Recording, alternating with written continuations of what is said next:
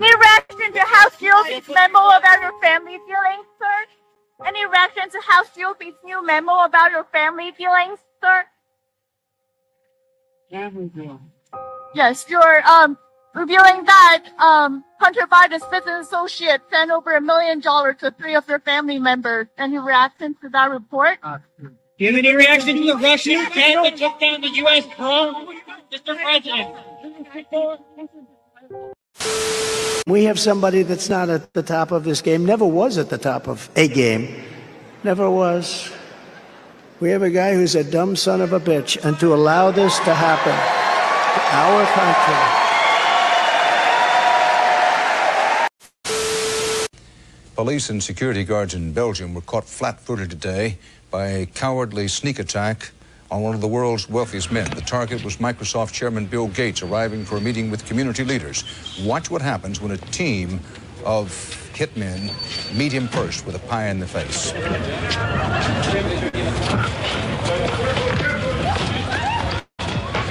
Gates was momentarily and understandably shaken, but he was not injured.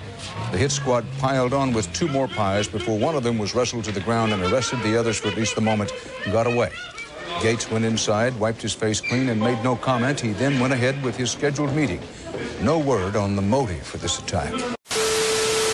Hitler took the guns. Stalin took the guns. Mao took the guns. Fidel Castro took the guns. Hugo Chavez took the guns. And I'm here to tell you, 1776 will commence again if you try to take our firearms. Doesn't matter how many lemmings you get out there on the street begging for them to have their guns taken. We will not relinquish them. Do you understand? And that's why you're going to fail, and the establishment knows no matter how much propaganda, the Republic will rise again when you attempt to take our guns.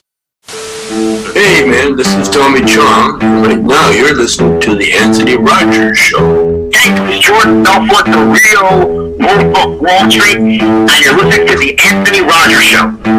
Hey, what's up guys? It's Sean Danielson from Smile Empty Soul, and you're listening to the Anthony Rogers Show.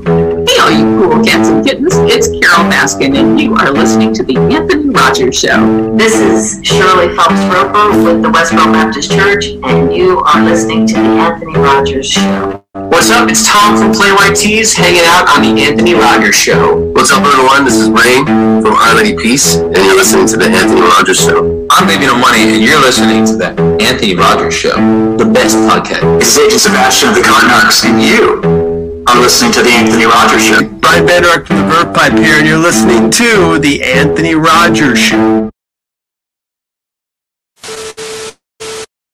James C. Burns is an American actor and voice actor best known for his role as Sergeant Frank Woods in the military first-person shooter franchise Call of Duty. Like this one, Fortunate Son by Woods is here.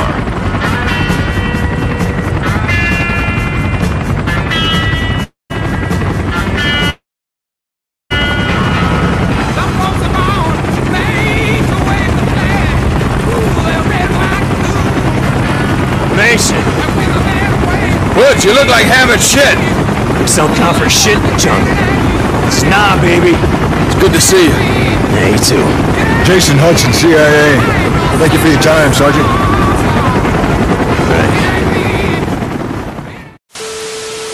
Hey, thanks for watching the show, listening to it, however you're consuming it. Thanks for being here.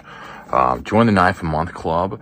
You can get a discount by using the promo code in the description. You go to the link in the description. You can pick out knives like this. Bam! That's my favorite one. You can pick different subscriptions. You can get different options of what knives they send you monthly. So check it out. See what's up and up that knife collection. Oh, hey, also, get some Life Cycle extracts. They're mushroom extracts. You just put them in your drinks, your protein drinks, or your water in the morning, your coffee, whatever. They got some to relax, some for your hair, some for your nails. So maybe you get like this, you know. They got Lion's Mane, which is it's a good one for your mind, basically. A lot of you probably need that. Get that mind strong, especially in times like this. They're from Australia. There's a link in the description, and get some. Check it out. Don't take my word for it. I'm some dude pandering to you, you know. You should be trying this yourself, making your own educated decisions. Welcome to Hemper, the absolute best place to get your monthly smoking box for any occasion. Our monthly boxes keep you stocked with all your smoking essentials. Never run out of supplies again. Along with your monthly smoking essentials is a uniquely themed glass piece every month. Worried about your privacy? All our packages are shipped discreetly to your door. So sit back, relax, and let the magic happen. Visit Hemper.com to order your monthly subscription box today. Oh, you're probably smoking before this episode anyway, right? Just use this next time. Use the A-Leaf bubbler. It comes with a glass bubbler.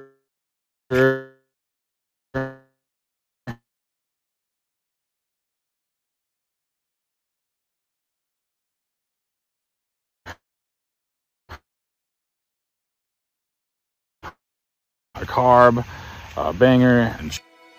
Here at Luxurious, we only use the best California pine trees around. Each woody oil and bump contains up to one whole tree. Did you know I handpick each and every pine cone? Those are aged to perfection. Once the perfect tree is taken down and strategically stacked, it's on to phase 2.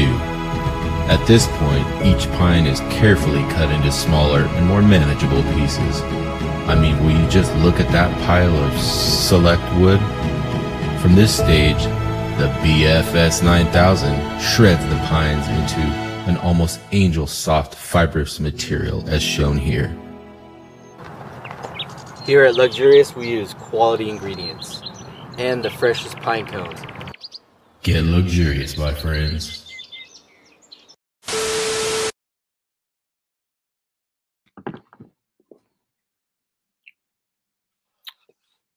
What's up, dude? Hey, what's up, man? How you doing? I'm pretty good. How about yourself? That was the longest intro. That was long. That was good. That was long. I hope everybody buys everything. That was every single thing that's in that intro. There was some good Joe Biden moments in the very beginning too. Dude, yeah, they call him out. He's like, huh? He's like Homer Simpson.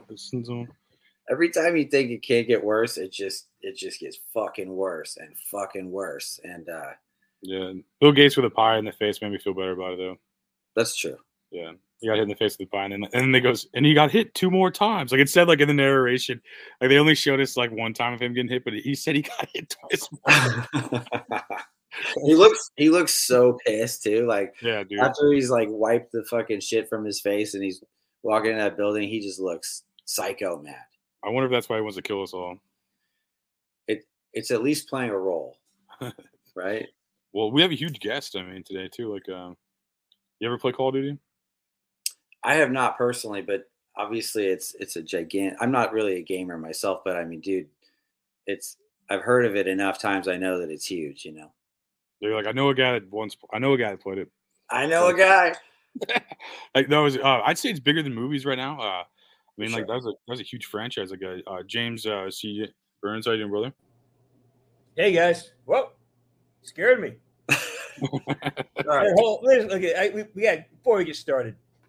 All right, to hear this fucking news guy say like these cowards attacked him with a fucking pie. Are you kidding? And then they called him a hitman too. To assault him with another pie. He got hit with a cream pie. How is it possible? That's a threat to anybody except his fucking ego. These guys are throwing cream pies at him. Dude, they called him hitmen too. They're like three hitmen with pies. With pies. People get paid big money for that shtick on TV. Come on. Paid liars, man. Yeah, I can't take it anymore. I just can't take it.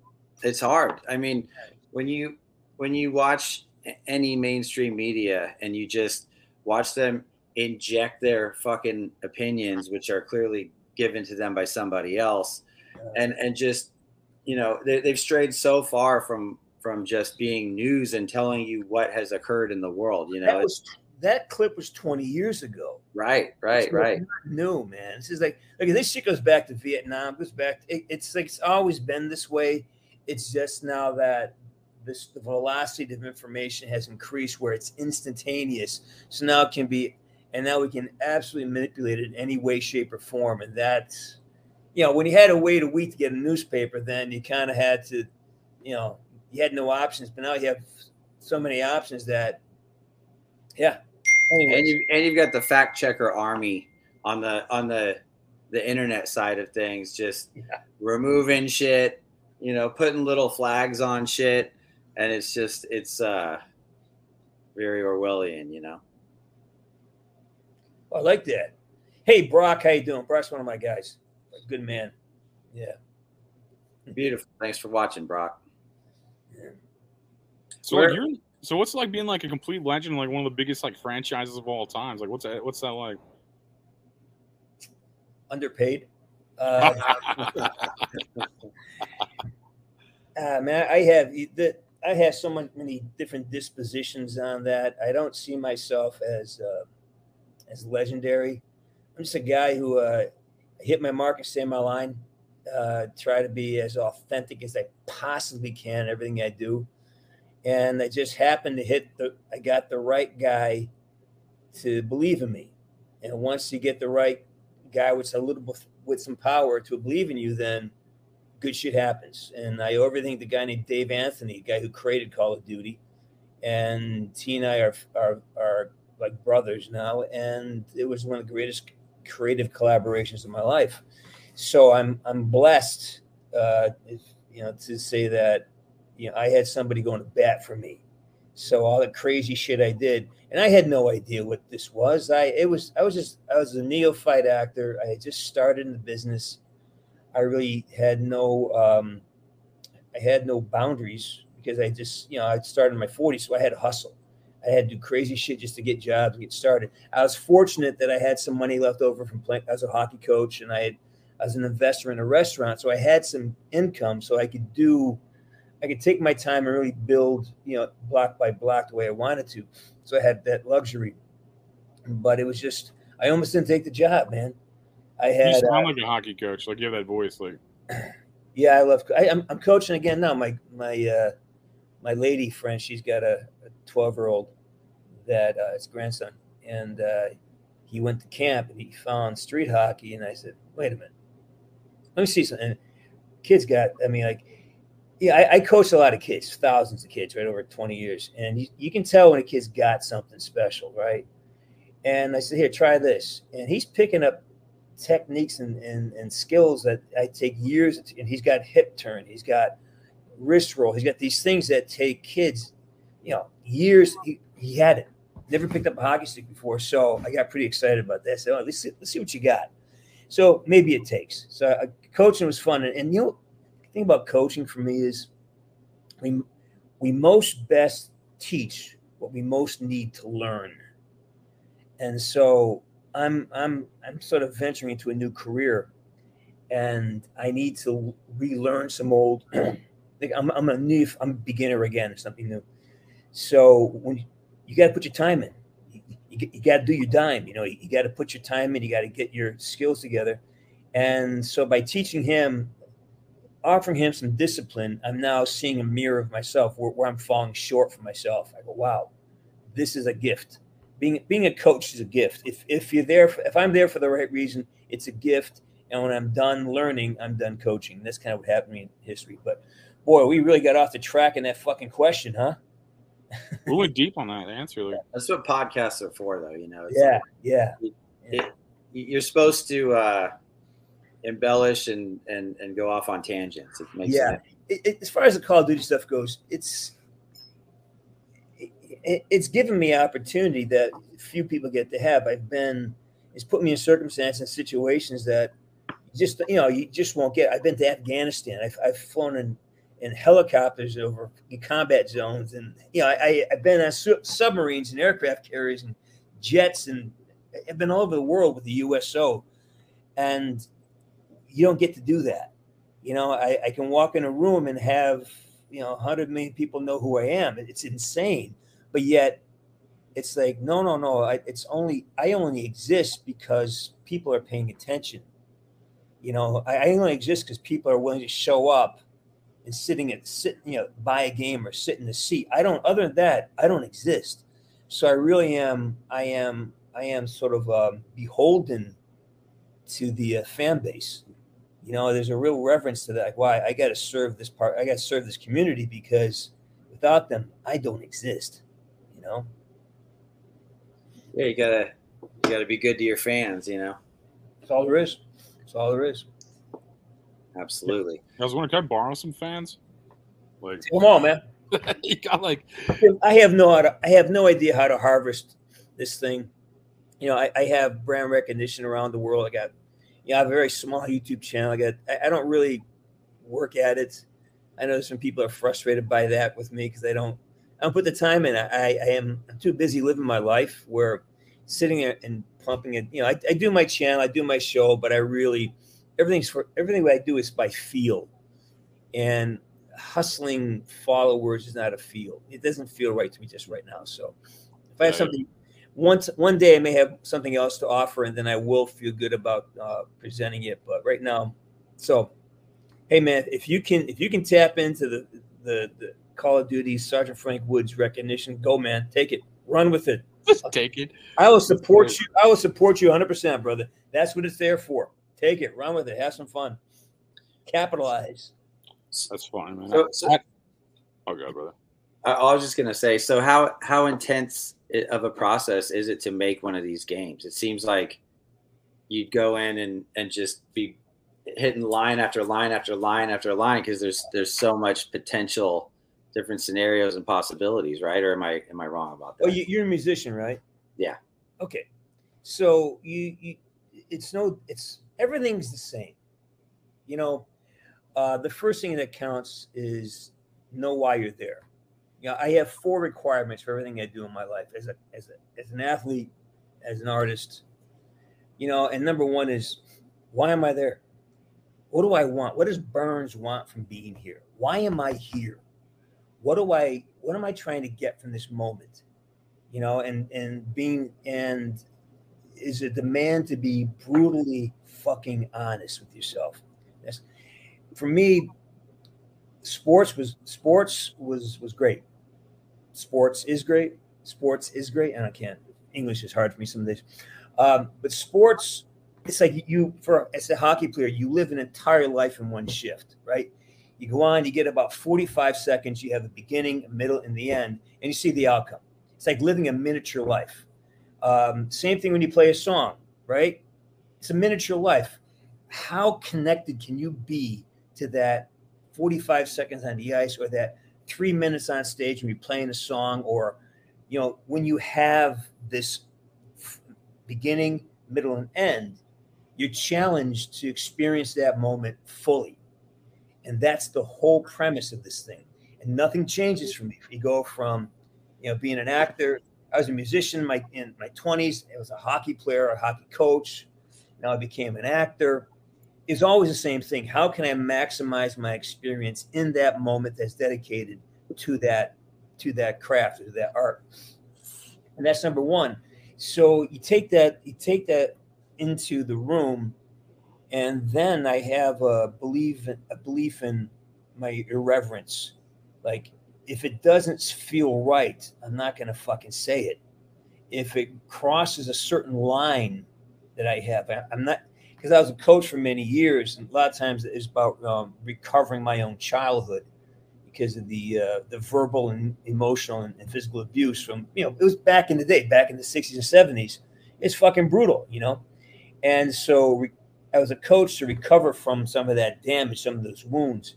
And so I vowed never to shame anybody. So when Woods yells at you, say, hey, you can fucking do this, man. You got this.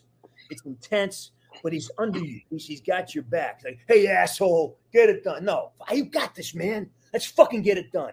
You know, it provides energy and support as opposed to criticism and humiliation. And that was something I vowed. And so when the game came around, I'm not saying this, and I just fucking barked stuff out. And it stuck. You know, I just kind of held on to this grounding. And then Dave Anthony saw it. And he says, let him do some more of that. Go ahead. And by end of Black Ops 1, I was writing a lot of the dialogue. Black Ops 2, I wrote all my dialogue. And Black Ops 4, I wrote a lot of it. So, you know, it kind of that holding on to your beliefs and your integrity, your impeccability, I call it, that's always the key. So, man, it's easy. And come on. What a gift to go in and get paid to play fucking Army. Are you kidding me? I got paid to play Army. Now, hey, I got a question for you based on something you just said. Yeah. You said that you actually wrote a lot of your own dialogue. Most of it, yeah. Is that like similar to the music world where writing your own dialogue creates more revenue for you? No, absolutely not. No, it's a gift. It's a free. It's actually I had to. I was on the verge of being fired a couple times because of it. Because in this world, in writers, especially on TV, the writer gets really cranky if you don't say the lines. And so many times I've gone and just rewritten the shit because you know what? It's stupid. Nobody talks like this. You can tell in 4 minutes somebody's who writes dialogue for action who's never been punched in the face. Who's never been in a fist fight, who's never been on the bottom side on the dark side of an outcome. You've never had the shit knocked out of you by somebody else. You're gonna write things differently because it's a comfort. It's an entitled place. You don't really understand what it takes to take a shot in the head and recover from it, or to hurt somebody badly, and the aftermath of all that. So you can tell pretty quick. And you got some nerd writing something. He's using potty mouth to be tough. I go, no, I'm not gonna fucking. That's not using the word. Oh, you fucking cocksucker. That's not a tough guy. It's a look. It's a feeling. So there's a lot of that going on. A lot of that, and sometimes writers get resentful. And I remember the day it happened. I just some shit was just fucking stupid. I'm not saying Woods wouldn't say this. I'm not saying it. And then the director called the head of the studio, and the studio said, "Look, leave him alone. Just let him go. Just let him go, because that's what the character is." So I had a guy behind me that, boy, that's fucking gonna be some awful thing to say. That's gonna be like that's clickbait right there. I had a guy behind me, and in this fucking day and age. No, but I had support from somebody who really believed in what I was doing and how I was doing it, and you can't beat that. So that was a great opportunity. As far as they didn't give me a bump. I just got to build a character based on how I see the world and what I want to happen. So that's the bonus that I got to create Woods in my own image or my own beliefs, my own authenticity. The experience, yeah. Yeah. So that was it. And they paid me well, but it's not like I bought a Learjet, Yeah.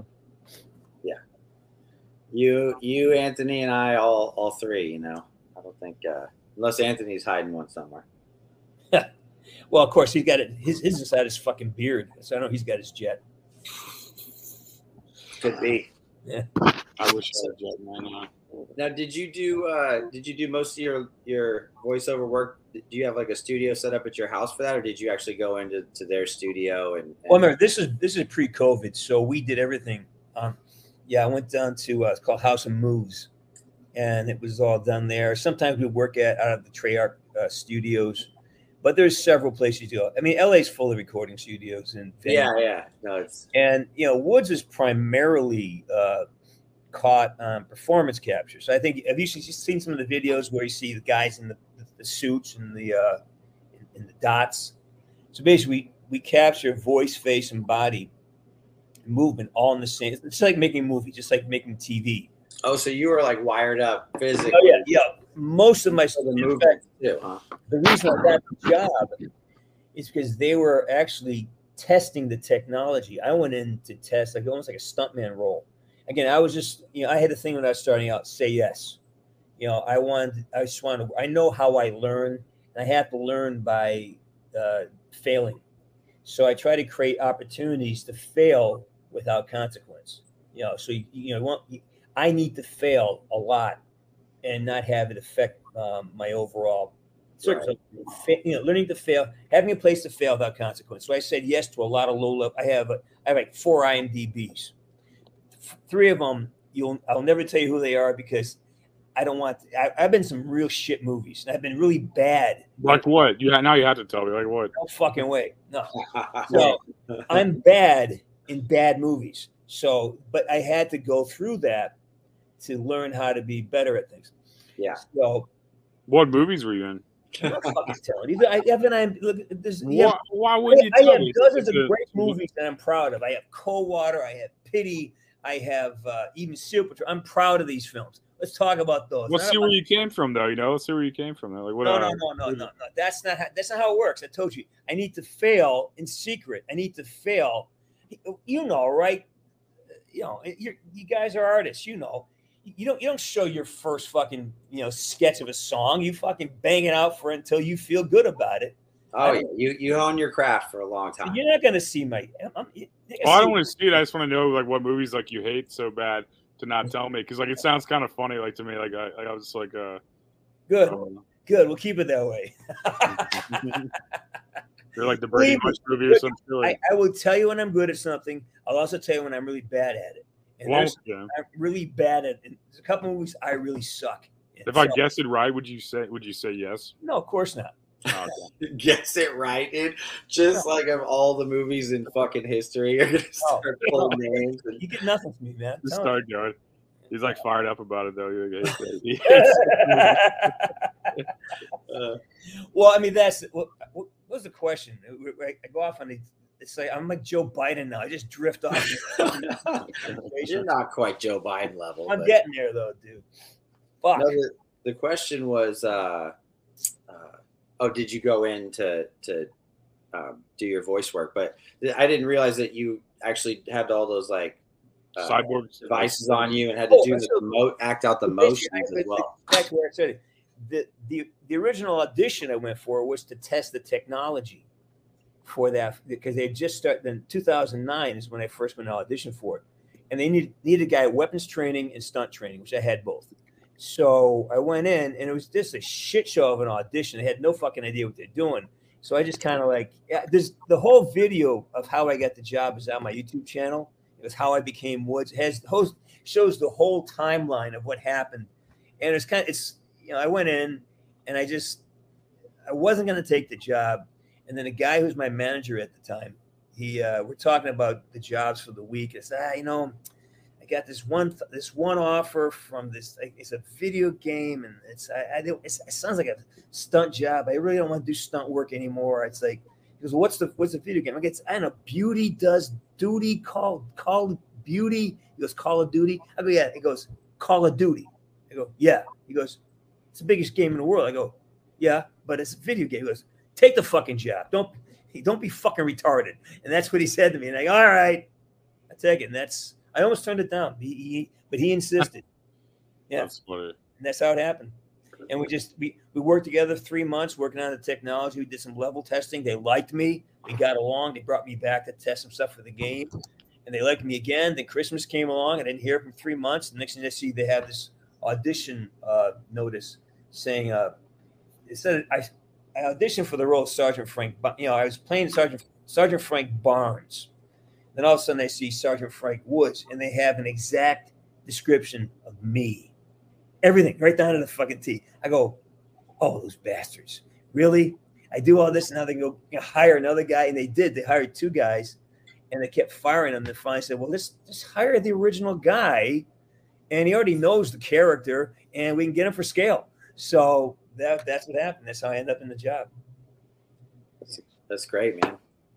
Glad it all worked out, Yeah, now you're American folklore, man. That's huge. I mean, that game's like bigger than most movies, I'd argue, man. Like more people probably play that game than seeing a modern movie. I had no idea. I had no idea when I took the gig how big it was. I found out when I finally went to. We won the VGA for Character of the Year for Woods in 2010, and I went, and I expected to be like a couple beers in the back of a bar someplace. I thought it was a rinky-dink thing. And I got it's like the Staples Center, and it's this huge event. It's bigger than the Oscars. I mean, there's 40,000 people in the stadium. It's going apeshit. And I'm like, okay, maybe I should pay attention to this, Dude, video games they're massive. It's like Anthony said. I mean, it's a hit video game is way, way bigger and reaches more people than a hit movie, I would say. Yeah, Call of Duty at least, man. That was massive. I mean, Black Ops 1 and 2, and then the Cody City and 4 too. That's like nuts, man. Yeah. And I'm also in the Declassified too. It's a little mobile game. So they use my assets a lot. Sometimes I don't think that they pay me for them. I see assets. I go, that's me, because I have a very distinct run. I'm a little bow-legged, and I'm seeing some contemporary. Oh, wait a minute, that's me. I know how I move, and I have certain gestures that go along with things, and that looks like me up there. So you think that they're using your movements that they recorded for that game in other things? They've got me in a black. This is going to be the industry coming up in the next 5 years. I believe that as an actor, we're going to have to be going to get scanned, become digitized in a high res format. They'll capture your voice, so basically to do the motion capture performance, you do this range of motion. It's called a ROM, ROM, and so you do all these motions, and you stand in this box, and they scan you with a laser, and they make a 3D print of you, and then they digitize all that, and then you run, you jump, you do all these movements, and they capture those movements, and that becomes your assets, called your assets. And then they capture your voice, and you do facial movements when you talk, all this stuff, and they own it. They own it for that project, and then they got to rebuy it after that. But I think sometimes you see it in other shit, huh? Well, I can see some of the assets are repurposed. Like there's a few assets like this is just like this game level here looks an awful lot like this over here, and you see a lot of redundancy in the buildings and the approach areas and the way the map moves. So a lot of this stuff is probably older because you got to build this entire universe, right? And that means it takes thousands of hours to render this stuff. So what happens is that I think they kind of repurpose that. Sometimes, they leave some of my old assets in it because it may be burnt into some of the environments. So that's what I think. I don't know for sure, but that seems to be what's going on, and I can't ever claim. There's no way to claim that. Well, and if the video game industry is anything like the music industry, they're definitely fucking you. That's just the way it works. Yeah, it's just, again, I have no evidence, I have no proof of it. Mm-hmm. But when I see certain, that really looks like me. Because Woods is built on my chassis. It's my size. It's my face. Even as they age him, they kind of Woods went from brown eyes to blue eyes. I have blue eyes. So as the time went on, they actually made it more and more like me. Because I'm built like the guy. I'm 5'11", 200 pounds. I'm built like an athlete. Woods he's an athlete basically. So that's, anyways. What athlete's 5 foot tall? What? What athlete's 5 foot tall? What athlete's 5 foot tall? Yeah, is that like horse jockeying or some shit? Horse jockeying. There's no athletes 5 foot tall. Well, hockey players don't have to be particularly tall, do they? No, I'm going to win. Like I'm 5'11". I'm not 5 foot tall. I'm 5'11". That's like the same thing. What sports do you play? No, I'm almost 6 foot tall, dude. No, I'm almost, but I'm just a finger fart under 6 foot. So, but what sports is that? Like midget wrestling or something? Like midget. Hey, you can't use the M word here. You can't use the M word. Which one? Well, I used the R word today, didn't I? Can't use it anymore. Which one? The R word. What's the R word about a lesbian? It's Oh, retarded? You can't say retarded? No, it's illegal. I can. I can say it because you can't. I'm the only person allowed to say retarded. Like, that's retarded. Oh, shit, I said it again. God damn, going to hell. Yeah, everyone else under arrest. That word gets dropped a lot on this show. You know what, man? Don't get me fucking started. I can't. I'll go off on these fucking rants, and that's why I'm trying. I'm looking. You're hitting me like your favorite video game character voice. So it's like even funnier. It's just like. Well, great. I mean, I wrote a lot of dialogue for Black Ops 4. A lot of it. Like I wrote all the stuff for the special training HQ. I wrote all that shit, and I went off the chain, man. And most of my shit got rejected. They send me a writing request in the morning. I knock it out by fucking 5 p.m, and they would reject half of it because it's just so politically fucking inappropriate. You know, take him out like a Tijuana dentist. That's funny shit, right? Like take him, you take him out like a Tijuana dentist, and they say can't use that. I go, seriously, that's offensive. Yeah, there's so much shit like that. They just took it all out. That's offensive here. Is it Tijuana? It's just the word the Tijuana is offensive. I don't know. Then I can't use it. Are you fucking kidding me? Yeah. What's offensive about a Tijuana dentist? Have you been to Tijuana? Do you get it? Well, there's nothing wrong with saying Tijuana. It's just a fucking city. It's just Well, I think it. I was offended. So I was offended each time you guys said that. So you're offended by the Tijuana. Anthony, you are a sensitive kind of guy. I am, and thank you for noticing that, James. I appreciate that. Yeah, he really is. That's why you have the beard. It's to save your. It's to take the focus off my bald spots, like on the top of my head. So it's like my peacocking off down here. You can't tell I'm going bald. You know. You can't pee with your cock. You can't do that anymore. Yeah. I can. Just Unless you transitioned. Are you fully transitioned yet? Yeah, Christianity. Yeah. Yeah, good. Well, see, you can't do that. That's illegal too. See, dude, we're all going to hell. Not me, man. Not me. I'm going to heaven, dude. That's gonna be cool. Are you Christian? Born and raised Catholic. I'm a recovering Catholic. Yeah, we got diddle. And that's satanic, right? Well, I'm from Massachusetts. Whole lot of diddling going on in Massachusetts. Yeah, the Catholic Church seems like a sex trafficking organization. Like it's ran by like Italians, so like it's just like the mob, you know. It's like it's like there's good and there's bad in every group. Not the fans, not like the people that go and stuff, you know, but like the fucking like fans, the high up, you know. Jesus, look at that. Look at that. There are priests who I know have saved people's lives, and there's priests I know who have fucking diddled little boys. You can't group everybody together under one umbrella. As tempting as it is, and as fun as it is, I think that's but the Catholic Church has a pretty bad percentage rate when it comes to the diddling. I mean, it's there's some diddling going on. There was some fucking diddling. Yeah, it's a high number of I was like a fat kid, you know. I was like ugly when it mattered, you know. I was ugly when it mattered. Yeah, those ugly fat kids got away with it. They got off easy. They got off easy. Priest's like, any hot friends? I'm like, what? I don't know what that means. And I was like, but no, I serve God and stuff. You know, I feel like Catholicism is evil as fuck. You know, but I mean, to each their own. I don't fucking know. I didn't write the rules. You know, I'm just some dude. It's a huge topic to jump into, of course, but just the short story of it is like the old pagan Roman religions just kind of repackaged, you know, under the Christianity. My ignorance on this stuff is vast. So that's everyone though. Yeah, I mean, supposedly Constantine couldn't.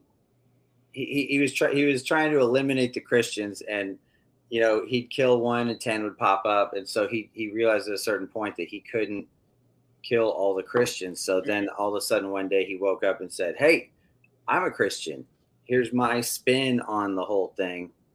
And, you know, they still have like the pantheon of gods that they just, you know, repurposed as the disciples and the saints. And they just kind of chugged along, but they infiltrated Christianity in a way with paganism, and it's just rolled ever since, you know.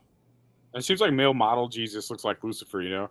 Yeah, I don't buy the 6-pack like male model Jesus, you know. Like Jesus is probably a haggard dude with a beautiful soul, you know, and like Lucifer was like the beautiful angel, you know. Like I feel as if, you know. Yeah, that's the thing when. Something happened 2,000 years ago. We don't have pictures. We don't have videotape. Even if we did, we wouldn't trust it today. So you're the Shroud of Turin, like arguably, but that's like you said, it's not video or fucking photo.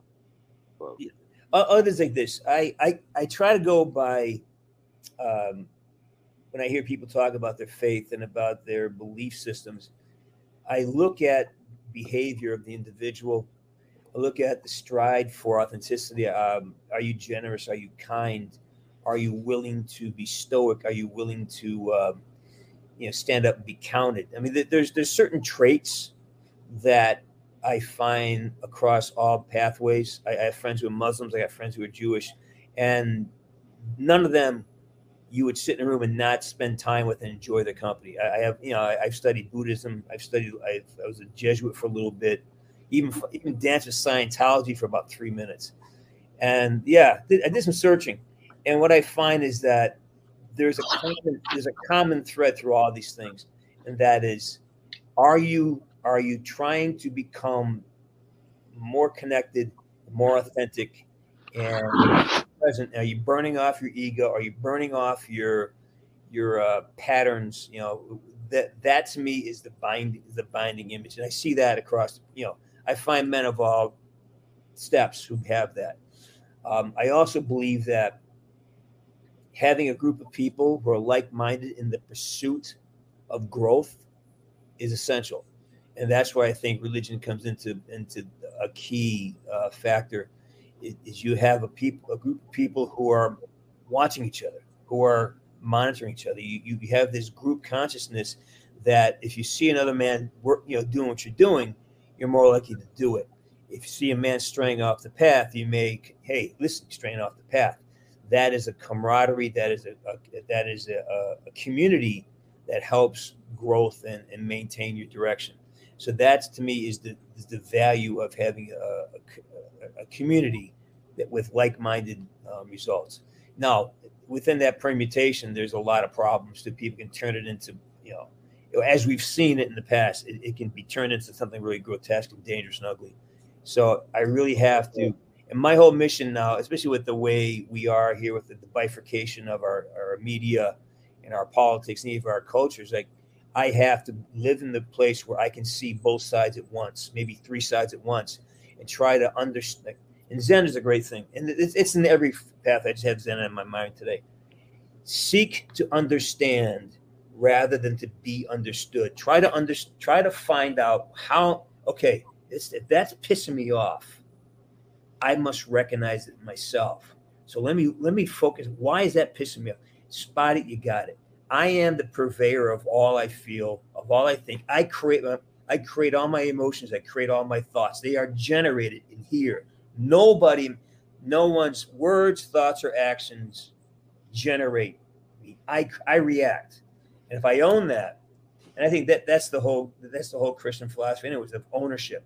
Do I, can I take responsibility, accountability for who and what I am? And I am responsible for how my life goes. No one else. It's me. It's my decisions. What decision I make, these are consequences. And when I see other men who are fighting for our time, for accountability, for autonomy, and these are the men I want to be around.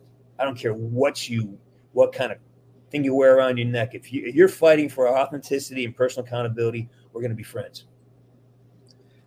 Yeah, going back to something you said just a minute ago here, it's amazing what the removal of God from our society has done.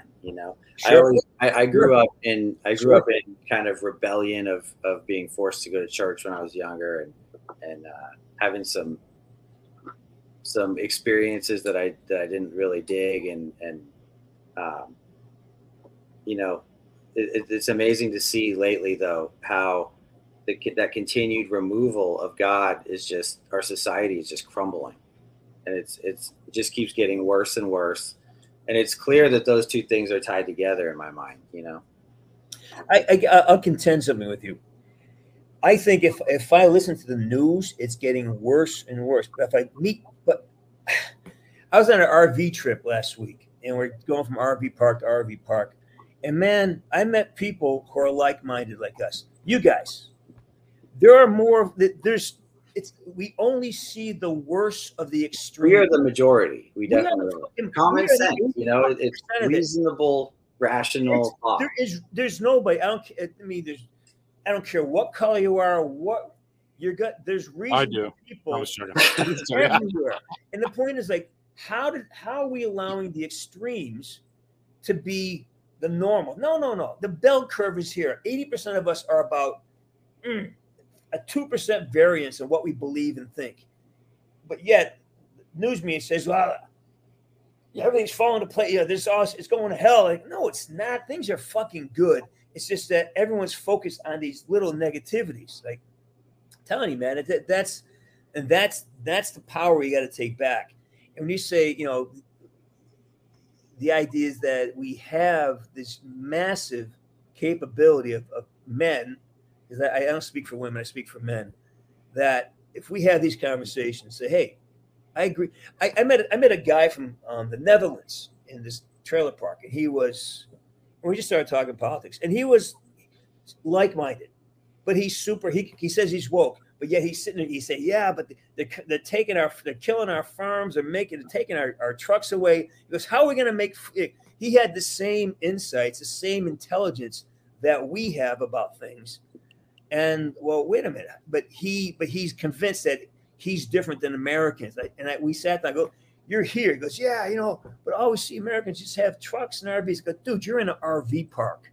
Of course you can't see fucking trucks and RVs. You're in an RV park. This is, and they had a great conversation about it all. And it's like, they said, well, we're going to go to Florida, but Ron DeSantis he closed the state down. I go, what are you being told? And they say that, the CNN in Europe is saying Ron DeSantis is trying to take children away from the parents, and he's setting up prisons.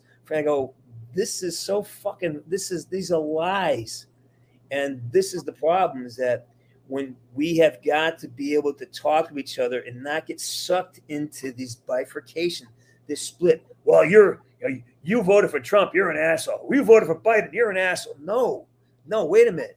There's common ground here that is so much more. Well, if you did vote for Biden, you're probably retarded.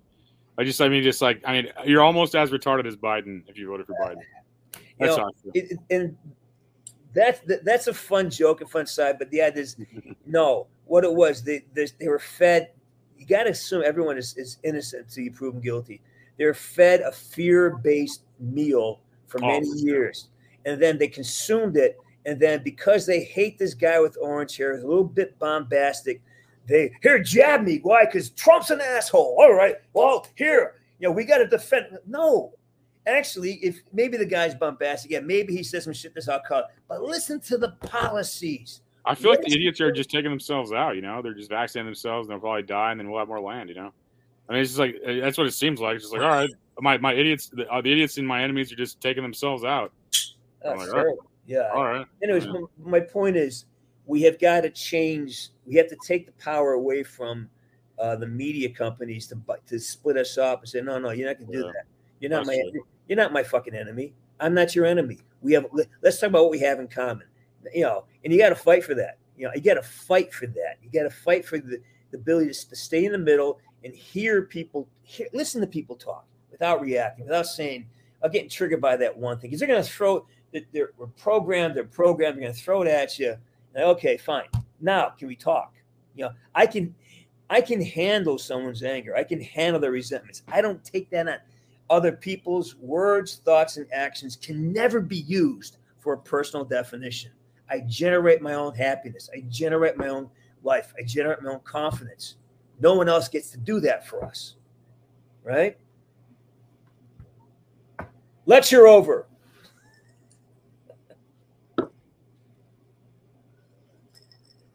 So what now? I don't know. Fuck, dude. No, it is crazy. The divide and conquer is in full force. I mean, it's never been as crazy as it is now in that sense, and it's definitely working. And we're letting it happen. I mean, like because we're all holding our ground and believing we're right and they're assholes. No, man, that's how it happens, by not giving the benefit of the doubt to the guy across the aisle, because they wanted they when I was working with kids, I always used to say to my assistant coach, the guys, I had hockey school for many years. I said, when a kid fucks up, you got to give him a path home. You got to give him a way to redeem himself.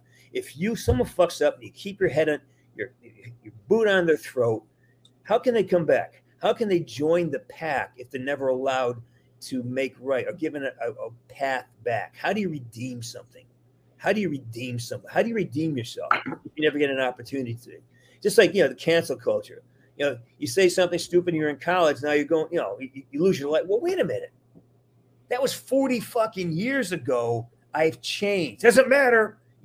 That lack of redemption is I think with the cancel culture is lack of accountability, because like you need to start a company. Like, why are you working for anybody anyway? That's how I feel about Americans. It's like, oh man, I can't get a job at fucking Walgreens because I cussed one time. I'm like, okay, then start your own company, stupid. This is the best society to do that ever, and then people don't do it. You froze up. Like that's what I liked about my cousin. My cousin's like, my cousin has so many so many felonies, and they're like, well, who's gonna hire you? He's like, me? I don't know. I'm not gonna fucking fire me for felonies. That's like how I feel. It's like this is a very easy fix. Most of it, it's not like hard. I feel like just like and then like what you're saying about understanding these people. These people also like fell for Chinese propaganda to let them take over and gave us like a Manchurian. Maturing candidate president, it's basically a fucking has no active brain cells, can't form a sentence, can't walk, can't ride a bike.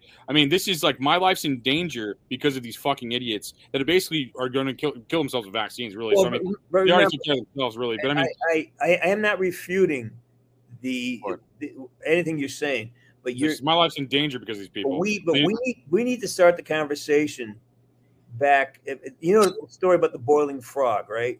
Yeah. Okay, that's all this is. It's been a slow progress of infiltration into it's the teachers now, and God bless them, they believe this, but this has been actually a slow boiling pot, and now this is just we are at 200 degrees and 212 is coming fast, and we have to be able to look back at, all right, the people who we disagree with are there. Not by choice, but by momentum. We can at least use them for human shields. Well, very well. This is fine too. A meat shield is a very effective weapon. Yeah, very effective. They're the valuable first wave.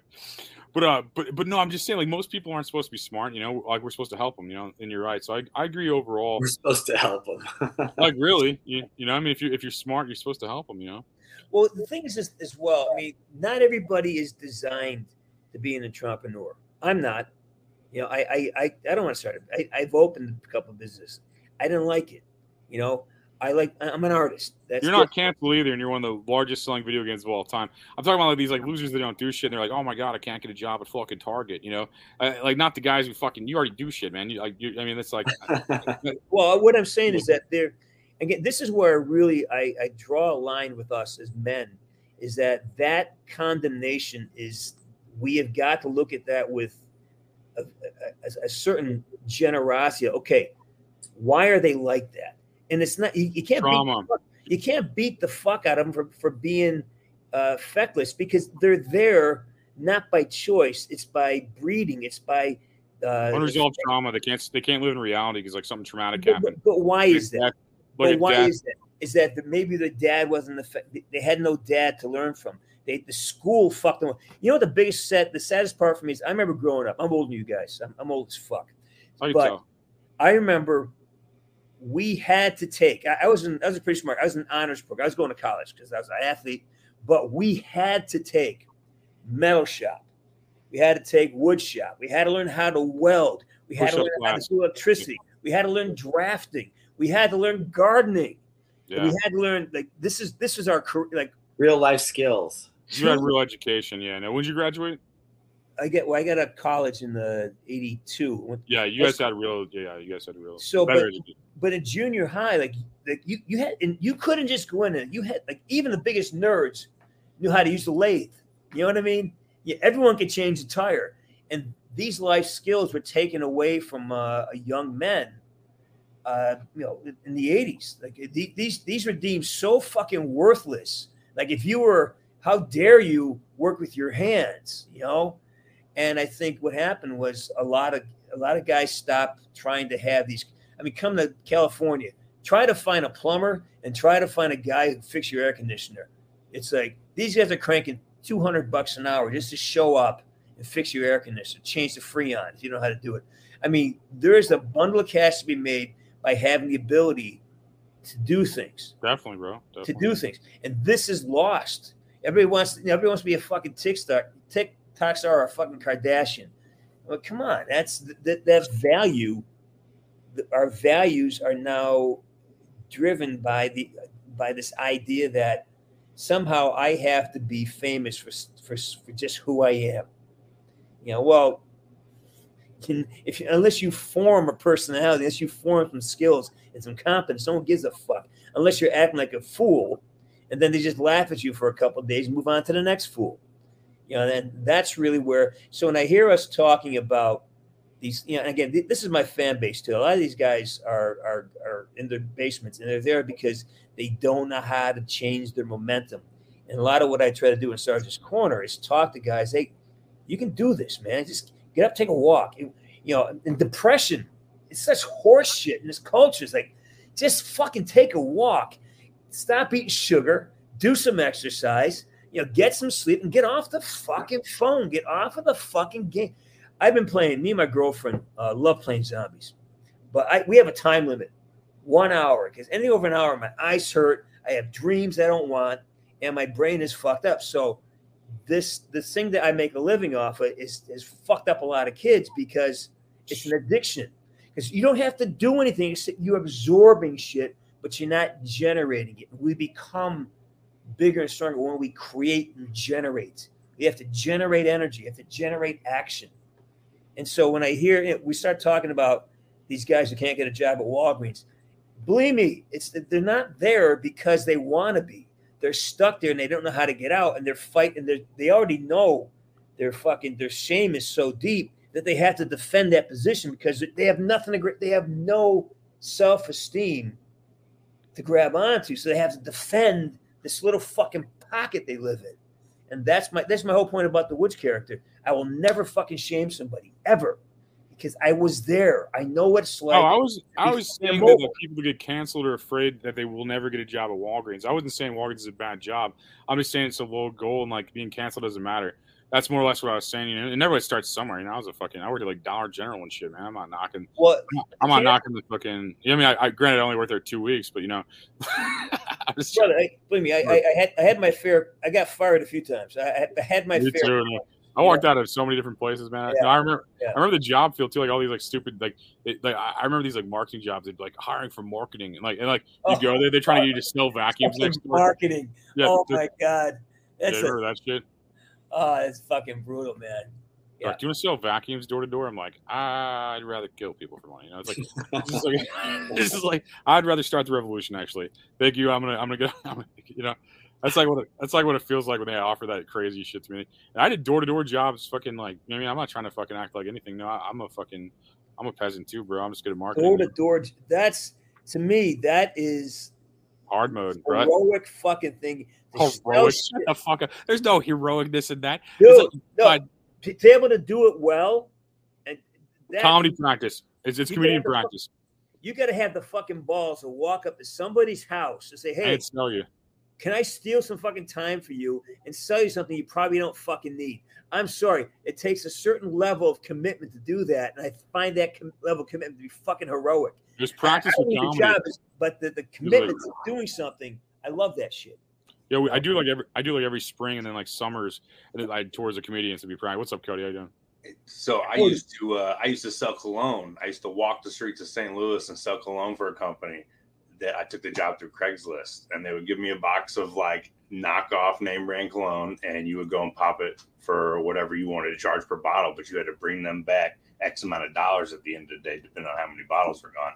And I'm walking in snow in North fucking City, fucking St. Louis, trying to walk up to people at gas stations, and people are like, "Get away from me. Don't even talk to me.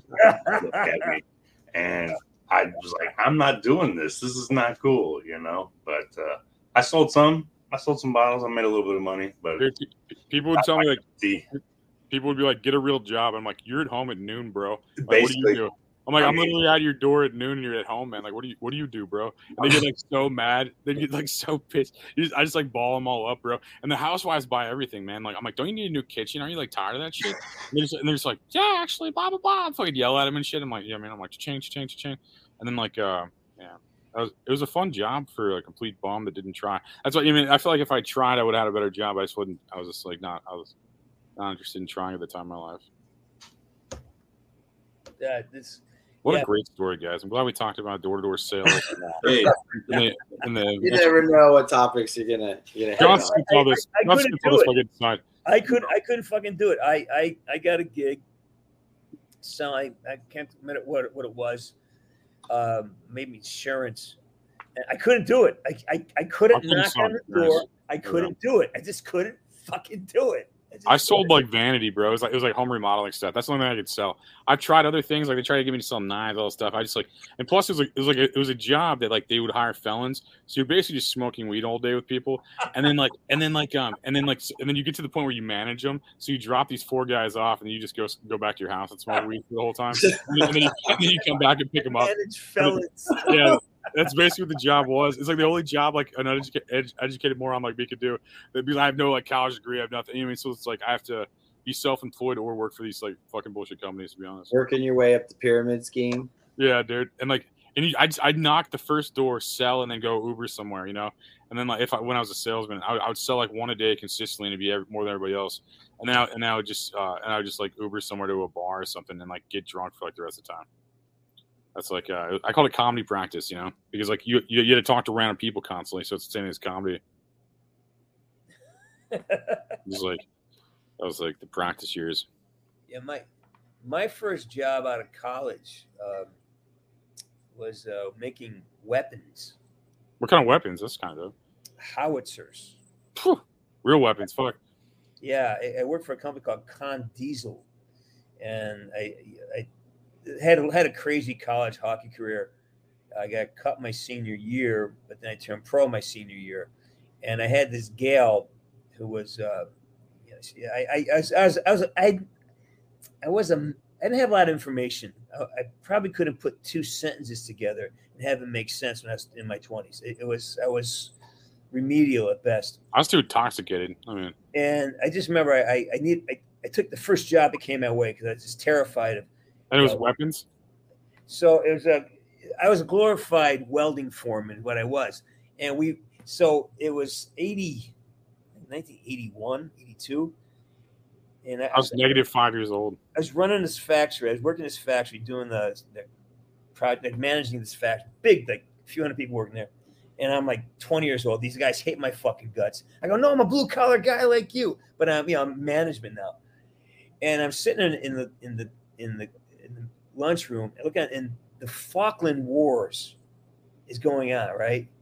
And I look up and I see one of our howitzers there, and I know we make shit. I mean, these things, the welds would break, decals come in, we just pass that shit through because they never thought you'd go into war, right? And then our stuff started coming back, like they would ship them back, and they had these stanchions that support the howitzer 105 and 155s. And every time they shoot it, they would just crack all these welds, and they would just be useless weapons. I go, I'm going back to hockey. I am not staying here for another minute of my life. I'm making weapons. It's killing people, and the weapons are killing people because they're fucking failing, and someone's going to hang. And it's probably going to be me. So that's it. My last day.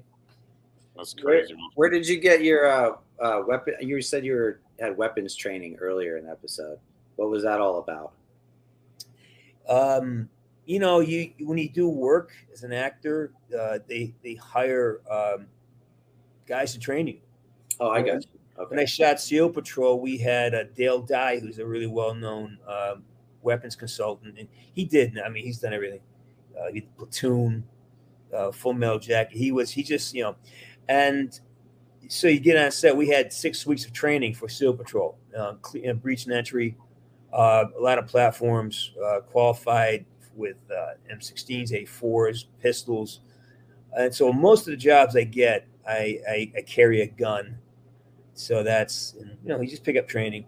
And then I have a CCW, so I get certified. California? Yeah. I lost it, or I got stripped. So wow.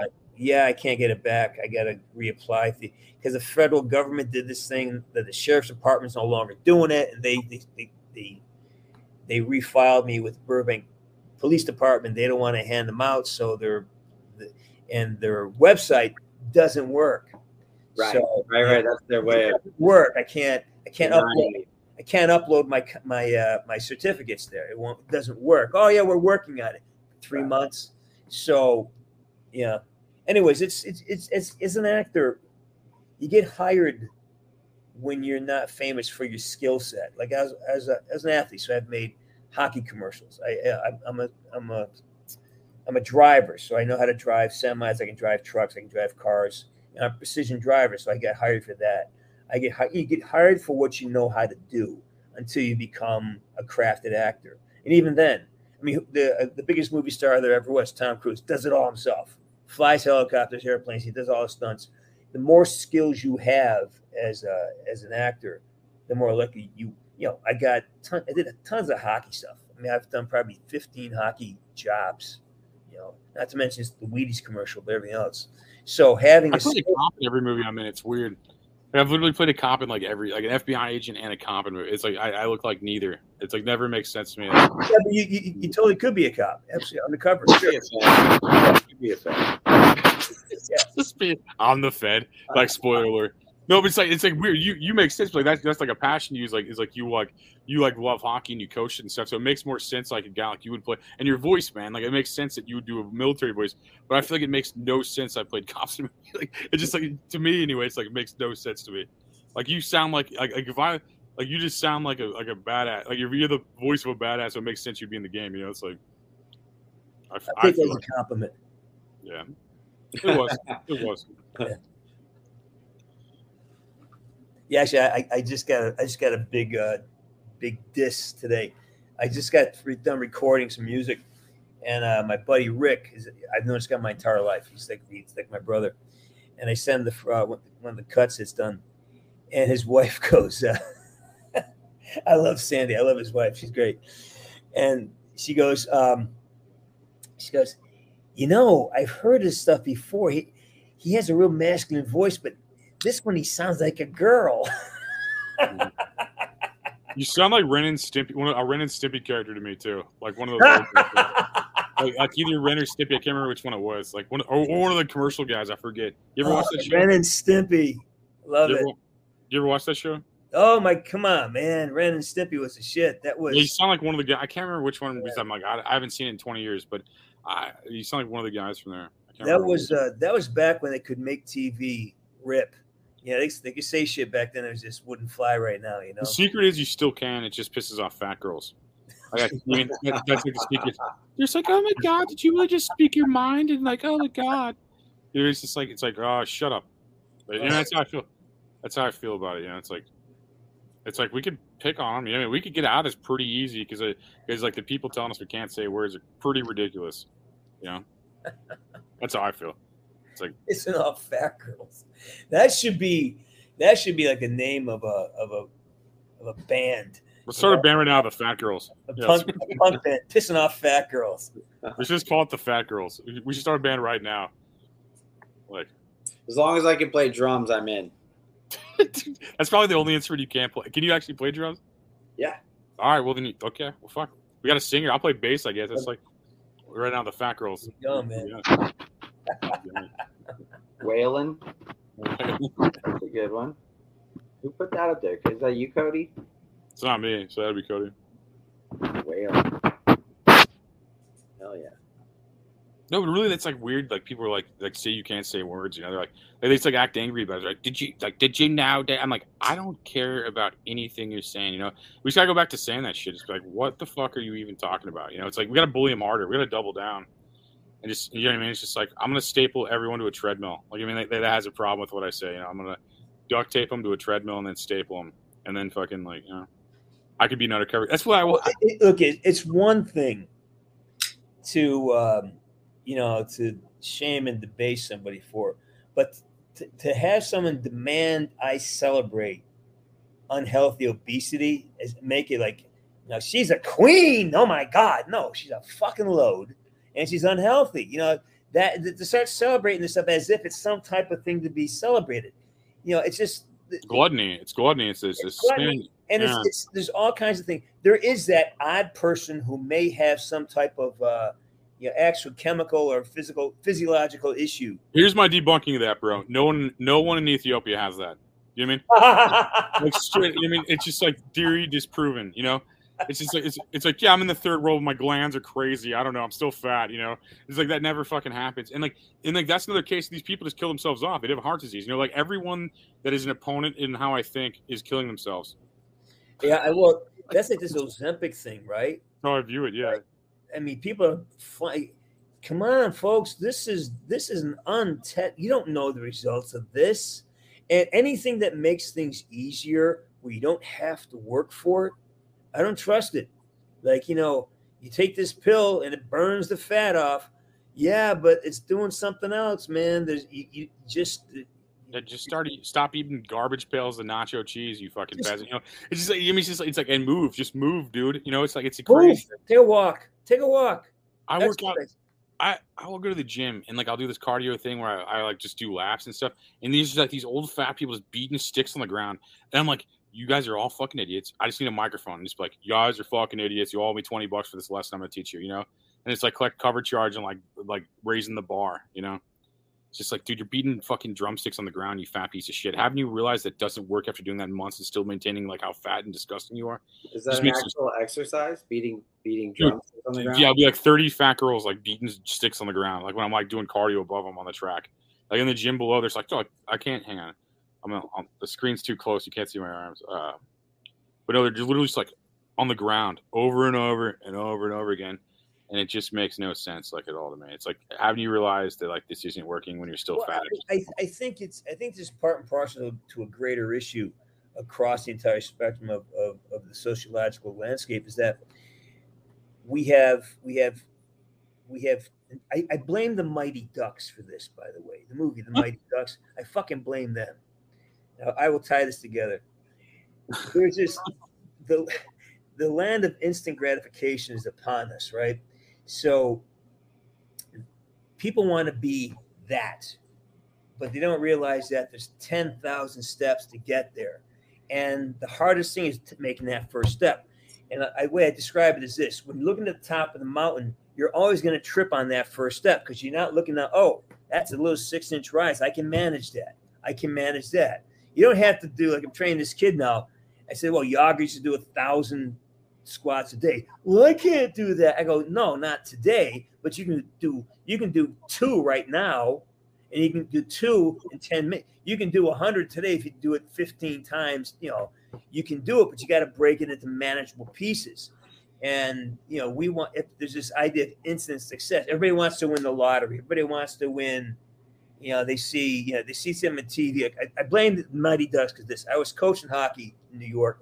Mighty Ducks comes out, and I just had a bad feeling because it's Disney, right?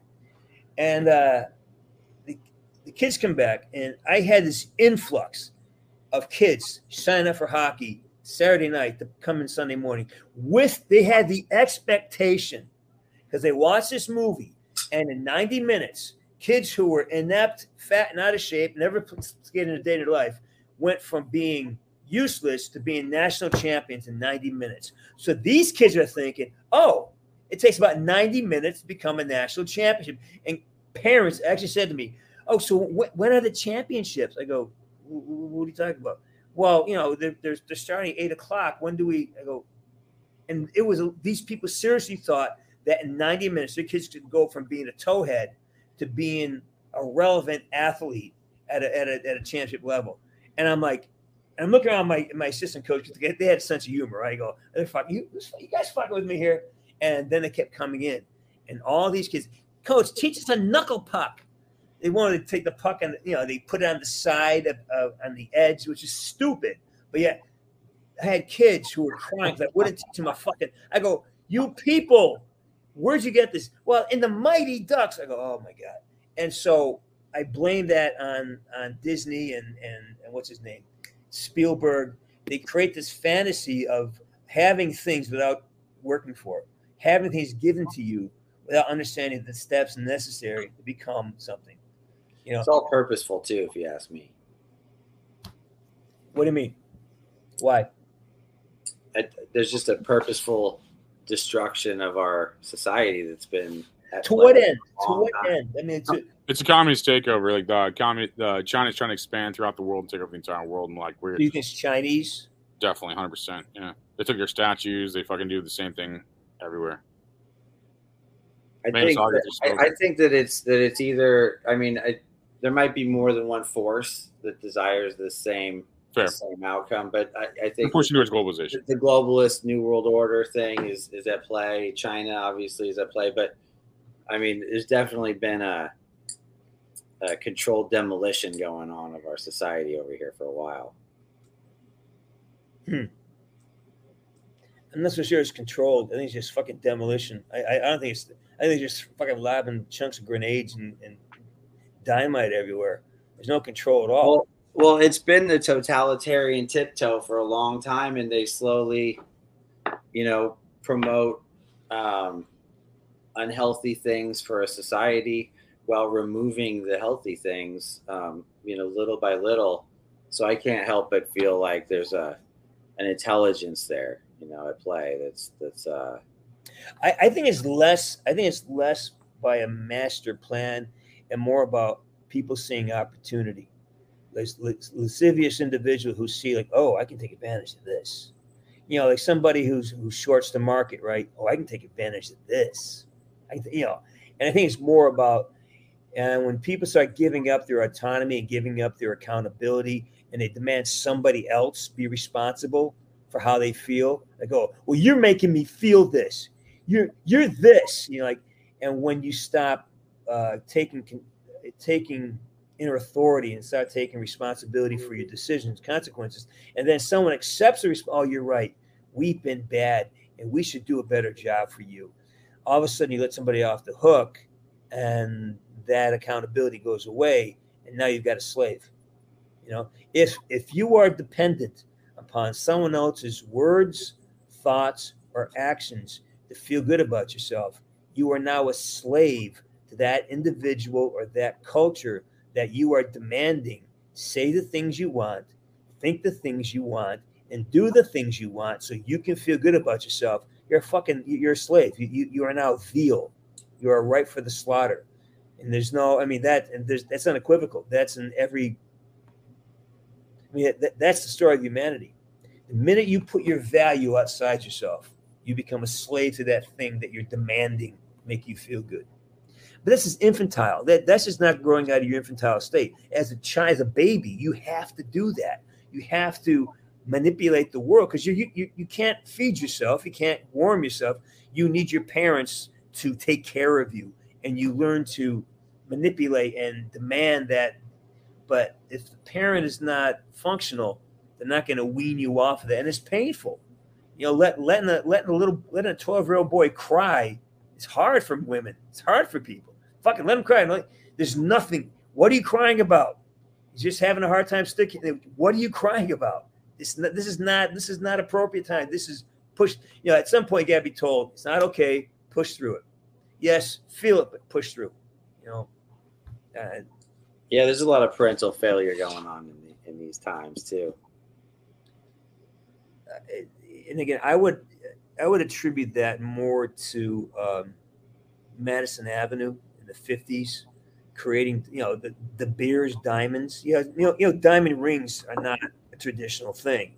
That was the Beers company creating artificial demand for an abundant rock. There's a lot of diamonds out there, man. So these artificial, these artificial incentives, the artificial desires. That's Wall Street. That's I'm part of it, man. I've shilled Viagra. I've shilled all kinds of drugs. A lot of geezer drugs. Eliquis. I've been Eliquis commercials. I've been like 100 commercials. Always pitching shit that nobody needs. And I get paid handsomely for it. So people need my ads at the beginning of the show. So if you watch the beginning of the show, you need every product I pitched. I feel completely. The products he's pitching are necessary for your well-being, of mental and physical and well-being, not to mention spiritual well-being. Yeah. Also, I do want to try those extracts, the mushroom extract. Lion's mane and stuff. Yeah, no, I got to do that. I've been hearing good things about that, and I've. Well, I got a promo code if you're watching at home also, and you'd like to try. And link in the description if you want to wake up with and join us up here. We somehow got into shameless schlocking of products here. No, it was fun. I used to try to be a musician when I was a kid, and I like the Doors a lot. Jim Morrison never sold ads or anything like that. I got pissed off at the corporatism of that. And I told my mom I'd be like that if I was a musician, and she goes, "No, you wouldn't. You'd sell out so hard." And then I started a podcast. I'm like, "You're right, I would." I'm like, "I would totally sell out hard." She was right. She was right. I was wrong about that.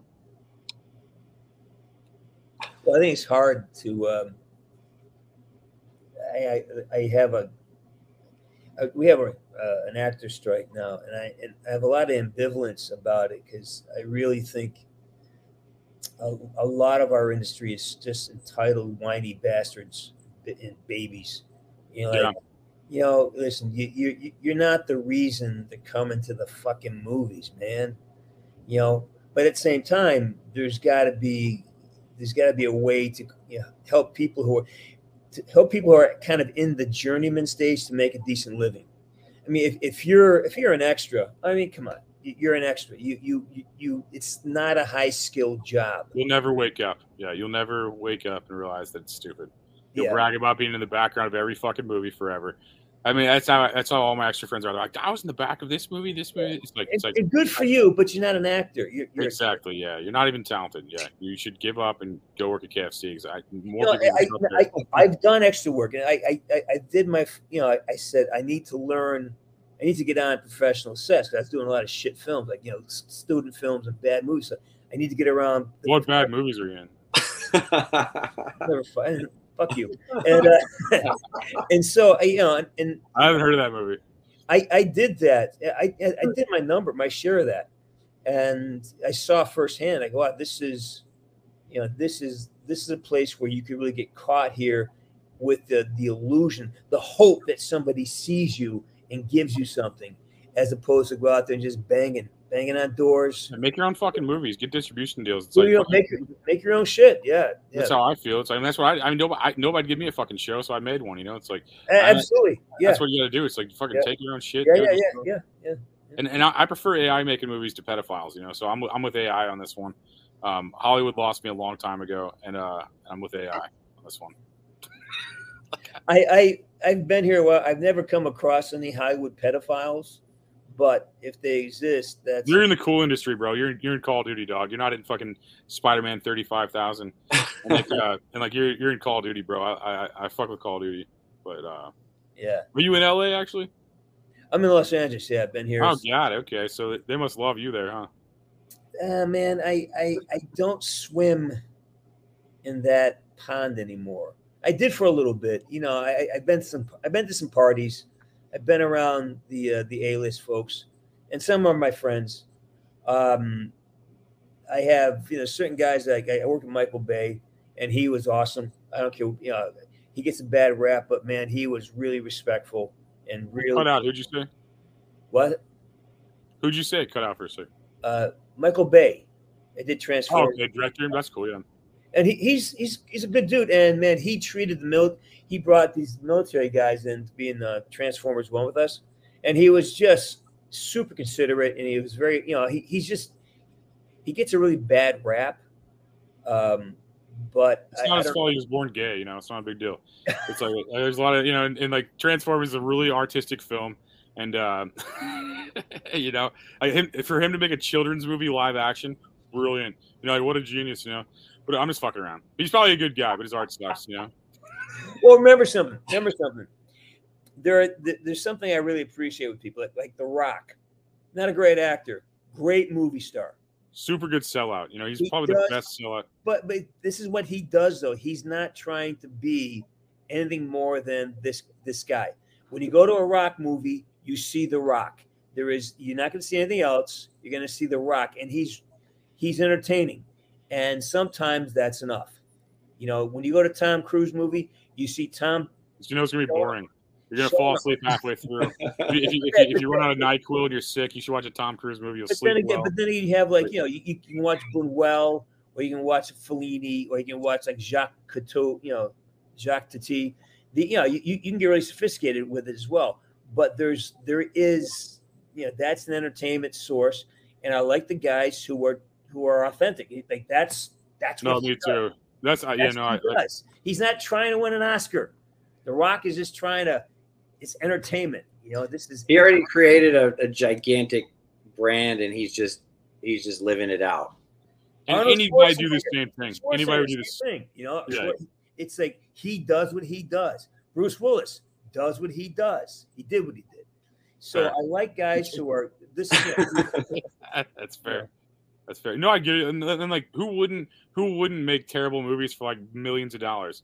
I mean, like if something like my friend asked me, he goes, would you be in a comic movie for $4 million? I said no, but like everyone else on the planet would be. I feel like everyone else. Like, I've been in terrible movies for no money. Which ones though? I would like to get a payday for being a terrible fucking movie. Well, which movies they were so bad they're in? You're gonna cave by the end of this. You're gonna tell me. Yeah, I feel it. My resolve is strong. You're in the Brady Bunch movie. You're like, I was in the Brady Bunch movie. I played the dog. I did the dog's voice. I mean, some of the movies I'm talking about never saw the light of day. Okay. They're so fucking bad. What were the bad ones that did though? That's where I'm at. Like, I want to see I want to go back and see the catalog from like being the largest selling video game of all time, probably. I mean, I just made that up. I don't know if it was, but it's up there.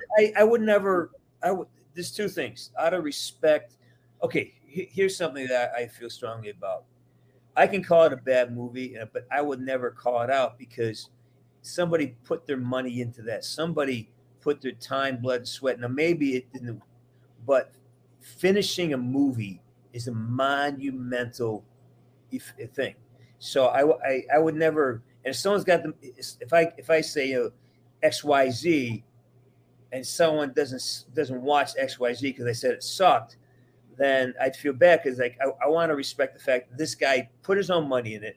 He worked hard. He did it. So I'm not going to disparage it. If I don't feel like it's. Well, I feel still like it's an opinion. I think people watch bad movies that I say suck all the time. Like there's people are talking about a Barbie movie. There's like grown men writing reviews on a Barbie movie right now. Like this industry is a complete joke to me. I feel like, and like most Americans, but I think the video game industry, like you're in, I think that did better than movies. That's how I feel. I haven't seen a good movie in a long time. I go to movie theaters all the time. Yeah, I'm not going to see Barbie. Yeah. I'm not going to see. I'll wait for Oppenheimer to come on Amazon Prime. I'll wait for the new Tom Cruise movie to come on Amazon Prime. What's Tom Cruise in now? Like fucking Mission Impossible 47? Yeah, exactly. Yeah, oh my god. Like, what a snore fest. It's just like Tom Cruise is like he's shorter than you, right? He's like 5'3" or something. He's shorter than you.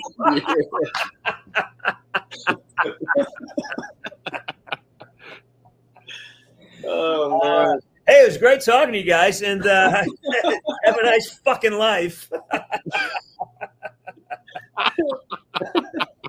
I didn't say he was taller than you. That could have been worse. It could have been worse. Oh no, that was a great throwback, dude, to earlier in the conversation, man.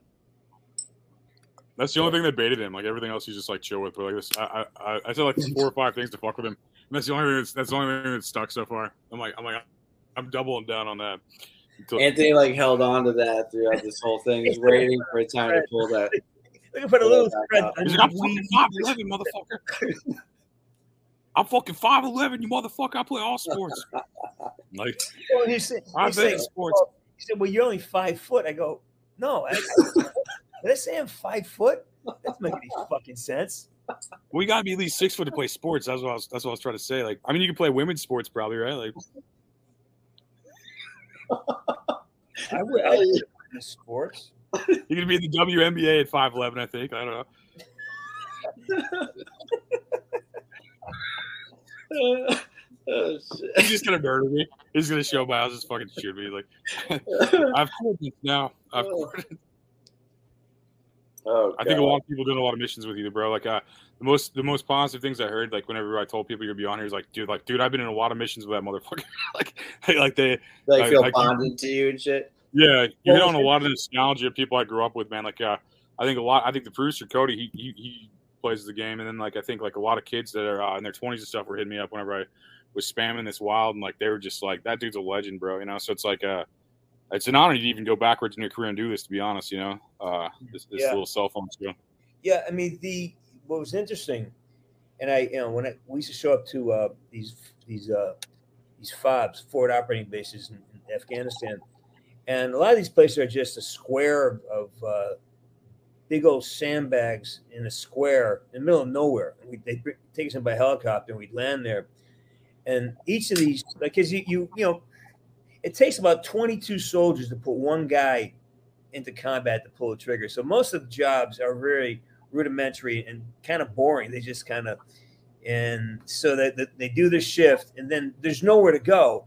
So each of these little FOBs has a sort of entertainment area buried in the middle of it, and they got like Call of Duty stations set up everywhere.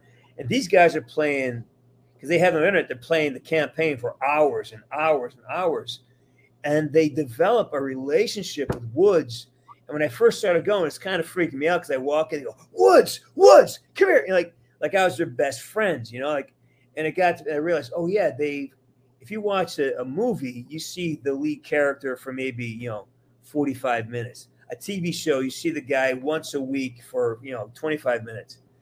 They're with me hundreds, if not thousands of hours of interaction. So it's almost like an engram. It's kind of like boiled in. Like, oh yeah, this.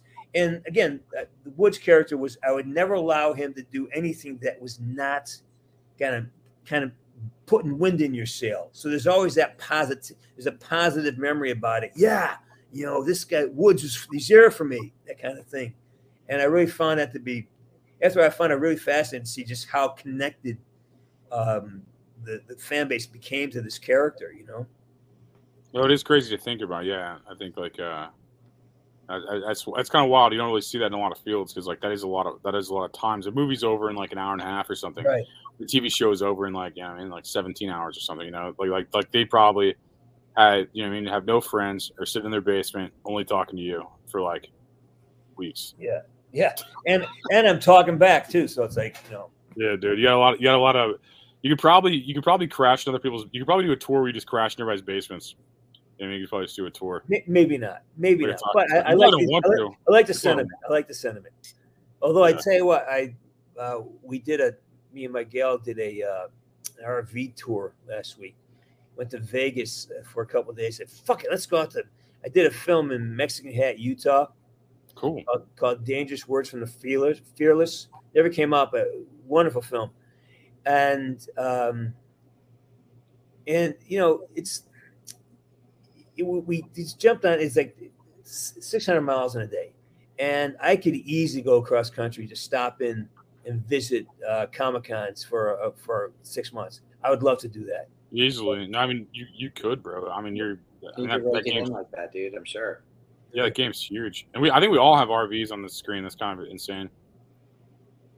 Like I'm not used to talking to a bunch of people that have RVs. RV. Well, we're all in the same room for a reason, That's right. I'm just trying to get gold records like Sean. That's where I'm at right now in my life. I'm trying to. I'm gonna start a band and get more gold records so I can talk shit. But good luck. Good luck. I already have the better hat, so it's like the music industry's a fun time, dude. Yeah, I already have the best hat on the screen. If I can get some gold records too, I would just carry him with me if I had Sean's gold records. Just be like, yeah, me and my gold records like to ask you guys some questions. That's how I feel. He's too humble. You guys are both humble. You guys are huge legends and very humble to be on a cell phone show. I feel like a cell phone show. We got a bass player already in the band, so we're coming from the gold records. Sean, what's you have? I'm looking at some of your records back there. You have disc too. So you go back. You have a gold record and you got discs. Oh yeah. My band's been releasing music for 20 years. So, when we came out, Facebook wasn't a thing. CDs still were, although Napster was big. Right. So he's the original Justin Bieber. That's right. Well, I noticed a lot of Bieber adjacent behavior. You know. Yep. Yeah, I see that. It's me. Yeah, Justin. You have any questions for us, James? No, man. It's like good. No. You guys are great. I mean, I enjoy it. I vetted you guys. I've had situations where I've come on to shows and not know what it was, and it's like, there's certain things I used to go in blindly to many things, and it kind of bit me in the ass a few times. So I vet people, and I have no issues telling people to fuck off. It's fine. I respect it. I respect that. Yeah, because I hate doing other people's podcasts. Like I think Sean pointed out to me eventually. He pointed out to me first, and I didn't really pay attention to it. And I started doing a bunch of podcasts, and they're just ask the dumbest fucking questions ever. And I didn't really pay attention to that, or I guess had the opportunity to see that until recently. Like I've been asked to be on other people's podcasts. I still say yes sometimes, but they fucking suck usually. Well, I usually, if I get on, people ask me the dumbest perfunctory things, so what have you been in? I go, dude, look, just fucking Google me, man. Don't be so fucking lazy. I don't want to talk about. I'm not here to talk about my resume. If you haven't taken the time to do the research, I can't take the time to tell you about it. I don't want to talk about my fucking resume. If you have questions, I'll answer them, but I'm not going to sit there and read my resume to you. That's so. What were you in?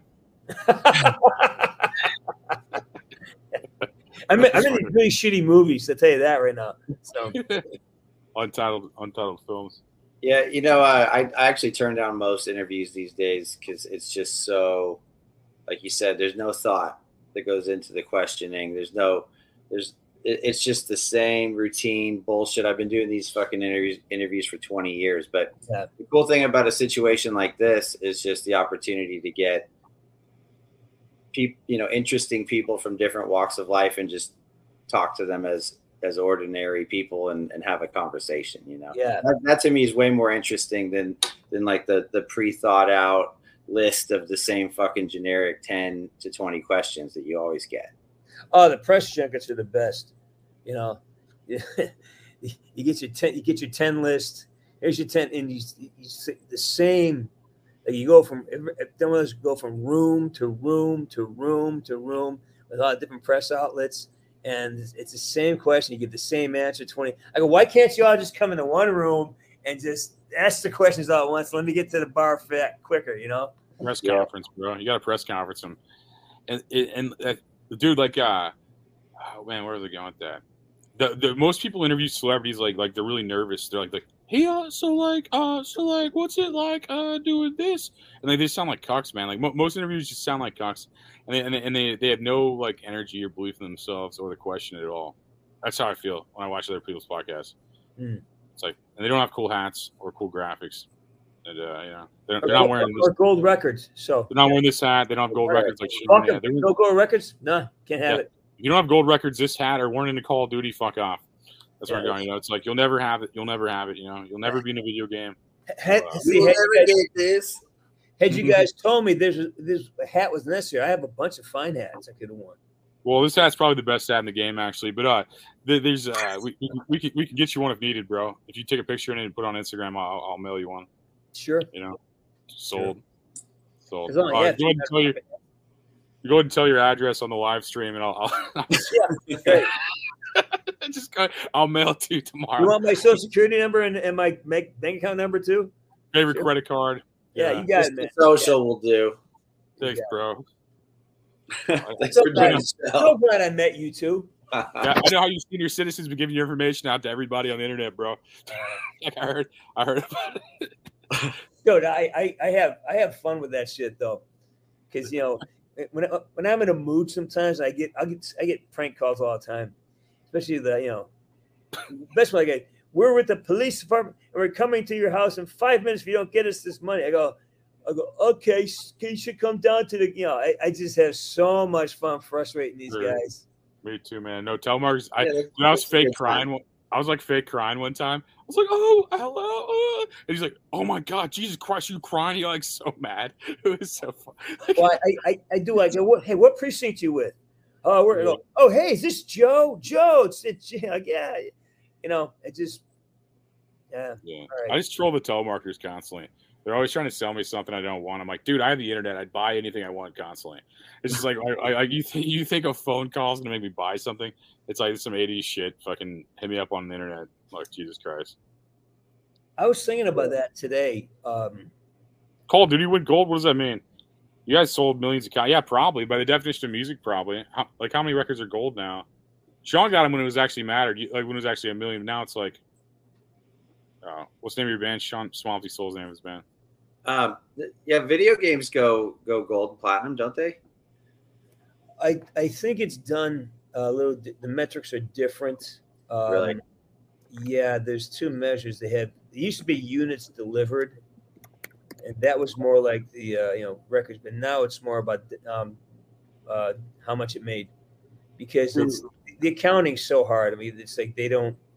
You have the purchase price of the game, then you have the ancillaries, and then you have the in-game purchases. Right, bro.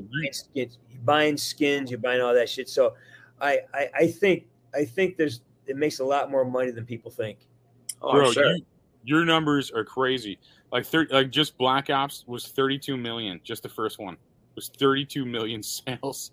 Yes, that's crazy. And that's not including what gets stolen and the amount of. I remember when Black Ops 2 happened. Somebody pinched a copy of it. Oh, that's right. Off the production line, and I think it was in Thailand or someplace, and they put it out, and it was an actionable copy. I mean, they could dupe it. So yeah, I remember that. Yeah, and that they don't know how much that cost them in sales, because how do you know? Someone gets a hold of that. Yeah, a lot probably, at least 2 million, because they only had 30 million sales, where the first one had 32 million. But like, who knows what 10 to 15 million would have bought it more in addition, because the franchise was building. So yeah, you'll never measure that. That's crazy. But I mean, 32 million sales on just one game, that's fucking crazy. Well, when you consider it's $80 a pop at the time. Yeah, dude, that's fucking crazy. Like, so who got the money? The guy that just the main guy, or what? I mean, just the coders or some shit, because that's some crazy shit. Activision is a behemoth. They Treyarch has probably, in production, probably over 300 employees. Activision has a couple of hundred, so it's feeding a massive machine. The building, the fucking people, and then you have massive salaries for the executives, and this is the NHL, this is the NFL of programmers, so they're all making top dollar. I mean, the guys, these guys. How much did you make, if that's not rude? If it's rude, tell me to fuck off. But how much did you make for that role? The first year I was there, I made scale. What does that mean? I'm stupid. I don't talk about money. You don't have to. You don't have to. So I put it this way, my Viagra, I made 5 times as much money on my Viagra commercial than I did playing the video game. It wasn't. I made.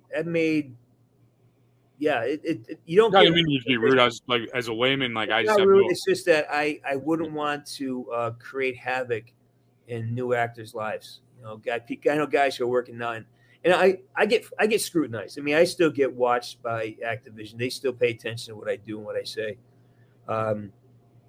So I just want to make sure I don't cause any problems. Yeah, understandable. There's people out there who fought for me, and I got it. I'm out of respect, to them, not to Activision, but to the people who fought for me. I want to make sure that I protect them.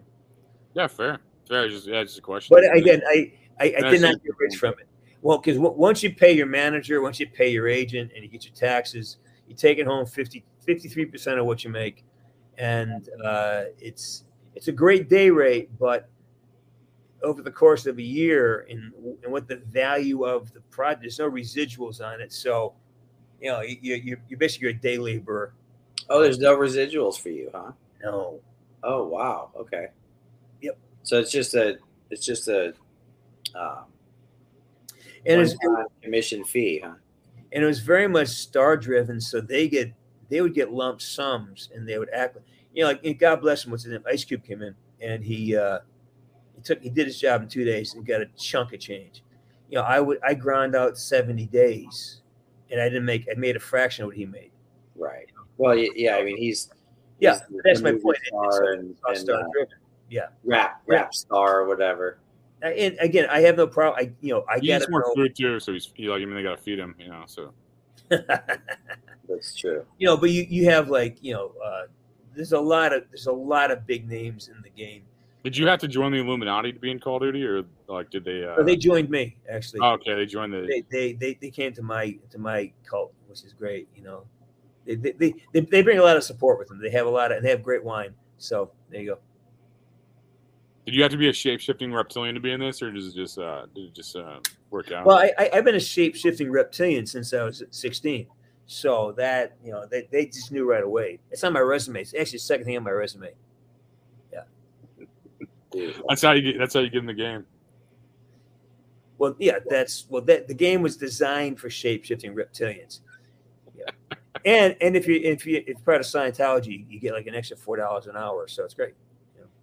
Well, you're going to need that for Scientology later too. So, well, they're still billing me for a book I never bought. Dude, I've looked into that religion a little bit, and there's some interesting stuff. I heard it's very expensive. We used to sign our friends up for it. Like we'd go on the tour of the building, and then we put like our friend's name and phone number, and like they'd like fucking try to join. Dude, I enlisted my dad in the army one time. Yeah. He started getting all this shit from the army, and so I told him he was a little pissed. That's brutal, man. Me and my drunk friends were just out and about, and there was like an army station or one of those. I enlisted my dad in the army. That'd be a great reality show. It's like, yeah. Also, we were wondering if we could borrow some money. How much you need? 50K. That's really why we do this show. This is actually a pitch for our idea. We have a video game idea. Yeah. It's called. It's for the new times. It's called Text of Duty. Like we think, like I don't know. So I have an alternative character I built. His name is Sergeant Dink Weeds. Call of Duty, Baked Ops. Dude, that'd probably sell, bro. We should rip that shit. That would sell. We should make a server for that right now. Yeah. Yeah, we're working. We're doing a lot of things right now. There are not enough hours in the day, you know. Just not. I feel that sometimes. I got a 6-year-old. Yeah, there's not enough hours. I mean, you want to put attention on that. Well, you got to put attention on your woman. You got to stay fit. You know, you got to keep your skill level up for whatever your craft is, and then you got to go to work. So it's like, wow, I could use some more time, you know. For sure. Yeah, put some more on the clock. Yeah. I'm trying to speed it up a little bit. I'm getting bored, you know. Waiting for the next life, you know. Waiting for that. I hope I have a Ferrari in my next life, you know. That's where I'm going. I want to be a Ferrari my next life. Yeah, I do. Yeah, I want to be a Ferrari. I bet sends. That probably sells a T-shirt. I want to be a Ferrari. That would sell. You've been coming up with some decent T-shirt design ideas from this show lately. You got to put that into action and make an online store, dude. Actually, probably. My buddy. Right now, I'm just selling these hats, bro. Right now, we just got these hats for sale. Well, unless you're. Do what? Is that you on the hat? Yeah, it's a cartoon version of myself on the hat. Got it. Is that embroidered or is it stamped? Oh, I didn't make them. I don't know. But that's a trucker hat. Yeah, that's truck hat. Yeah, it's like. Yeah. It was made by Asian slaves for the free American people. So it's like I just told the owners to whip them so they make them faster. And well, did you get blood and tears on it as well? Because that you charge more for that. Not their kind of blood and tears, though. You know, that's like no. Too much COVID. Too much COVID. I was trying to make it racist. I don't know. I can't even make it racist anymore. You know, it's hard to be racist. You know, seems exhausting. It's just not. It's pretty fucking easy. Yeah. Just walk down the street in Los Angeles. You get tagged by something. You know. Yeah, man. LA, I can't believe LA is still a city, man. That place seems crazy. It's not. What up? What neighborhood are you in? Yeah, where in LA are you at? Burbank. I spent. I did like 15. That's LA County, bro. You're not in LA. I did 15. I did 15 years in West Hollywood. Mm. In the hills. Yeah. Sorry to hear about that. Good times, man. Good times. Yeah, awesome. I definitely. I'm glad to have fled California at this point. Now, are you born and raised here, or yeah? Where? I was born in Panorama City, and I grew up in Santa Clarita. Sure. And then I lived in Santa Monica, and then I moved. I was living down in Orange County before I moved to Arkansas 10 years ago. I was living down in Irvine. You know where the Irvine Spectrum is? I do. I was right across the street from that. So I bounced around in Southern California quite a bit most of my life. But man, it's just so rough. It just seems to be getting rougher and rougher, I think it's like New York. If you're not here with a burning desire or a purpose, it's a hard life, man. It's hard living. It's just hard. Yeah, the cost of living, the taxes, the traffic, the crime, the homeless, it's just too much. Yeah, the traffic. Holy fuck, dude. I had a bunch of head injuries from playing hockey. I had some concussions. And I was working with this head trauma center over in Tarzana.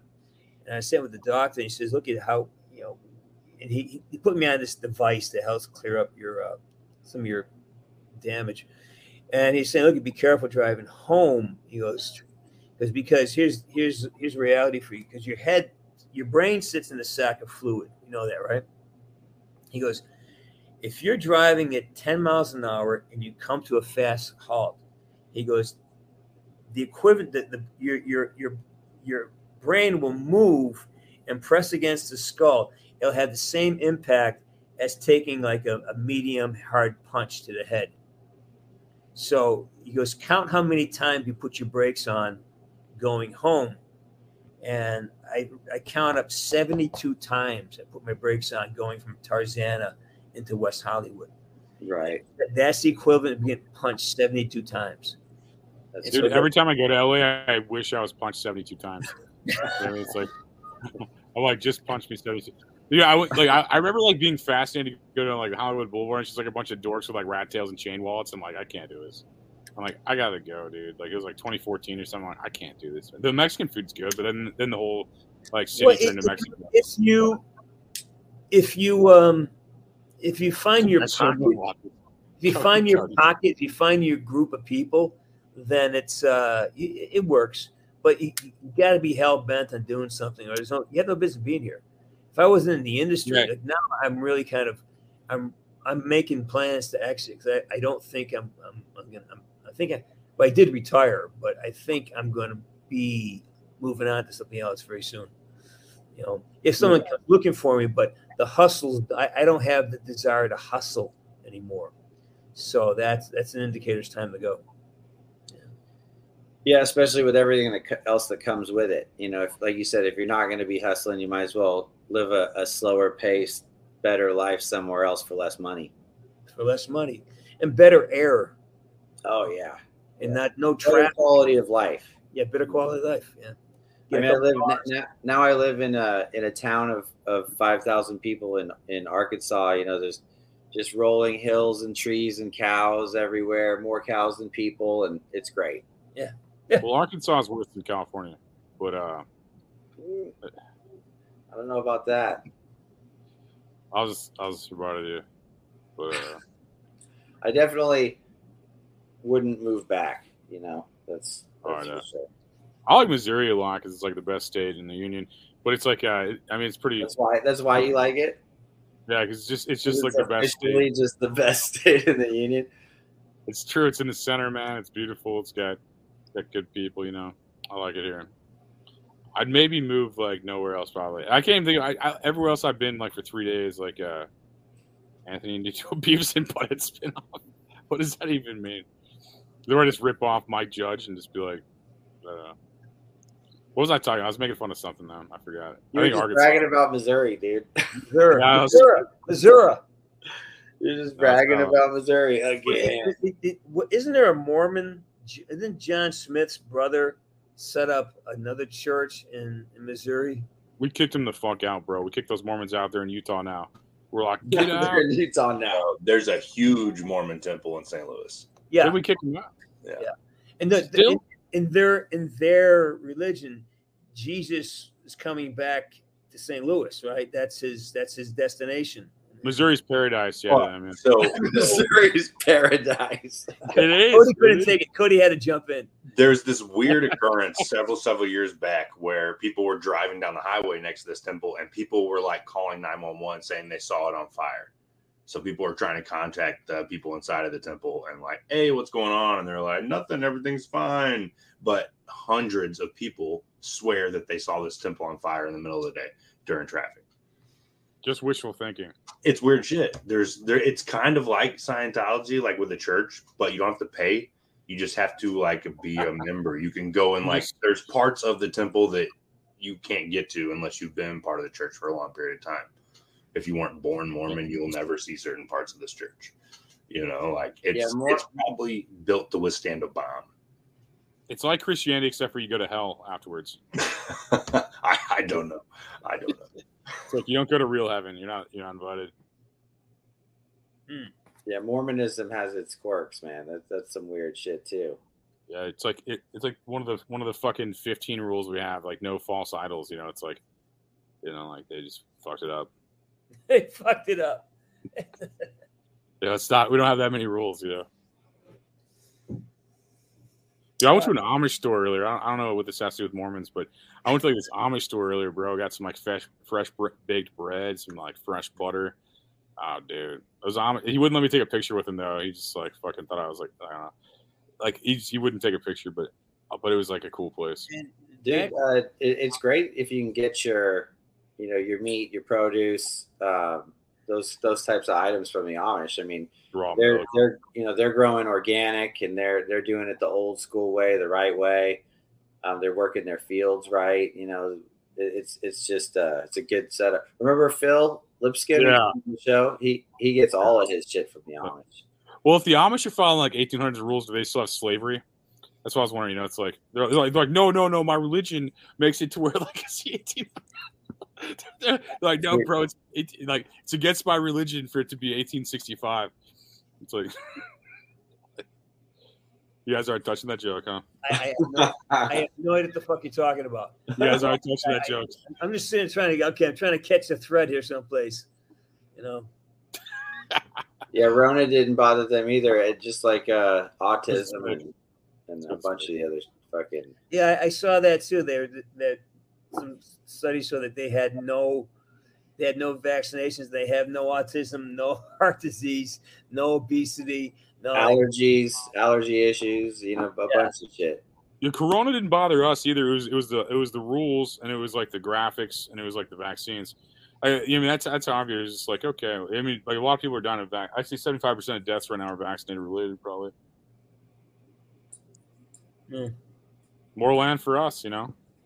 So well, I just think there's got to be a reckoning, like guys like Jimmy Kimmel, even Arnold, when they started eviscerating people for not, fuck your freedom, go get your jab. Like, okay, well, guess what, Arnold, get the fuck out of our country. You lost a few of us after that, and fucking Jimmy Kimmel, like this, the sanctimonious prick, if the idea that. Well, if you don't get vaccinated, you should not be allowed into a hospital.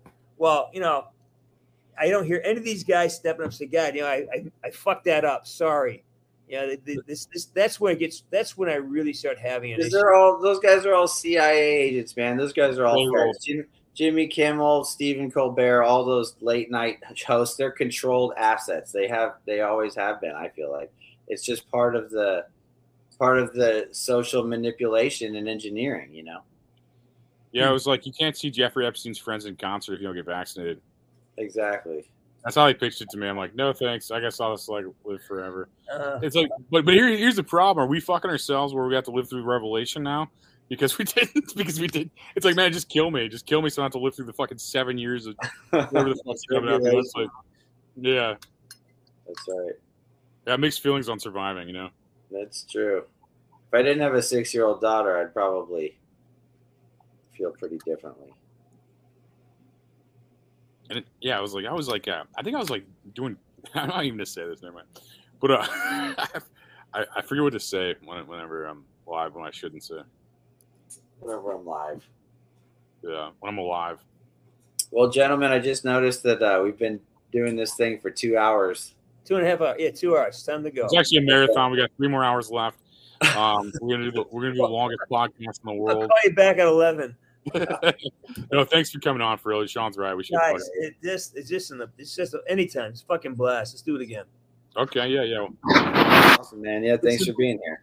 It's important that we guys like us meet and realize that there's more of us out there, and we got to keep talking like this. We got to take everything back, because there's so many more of us than them, and we somehow have maybe got comfortable, maybe we are intimidated. I don't know what the reasons are, but these we have to meet like this and cross over these whatever small fissures there are, because they're so inconsequential when we deal with when we basically have 95% of the same agreement, and we're all like this. And let's keep it going. Keep it going. Okay. Get vaccinated. Vote for Biden. Drink Bud Light. Remember, no anal probes this week. Okay, boys, no anal probes. Anthony, don't be so disappointed. I know that's one of your favorite alien activities. So he's finally snapping back about that tiny man comment. I like help. He's a bit shorter than you, isn't he? I get a tiny probe, so give me a break. I have a tiny probe too. Yeah. Right, we'll get you an alien booster seat so you can be. All right. Wait. God bless America. Okay. All right, fellas. See you later. All right, guys.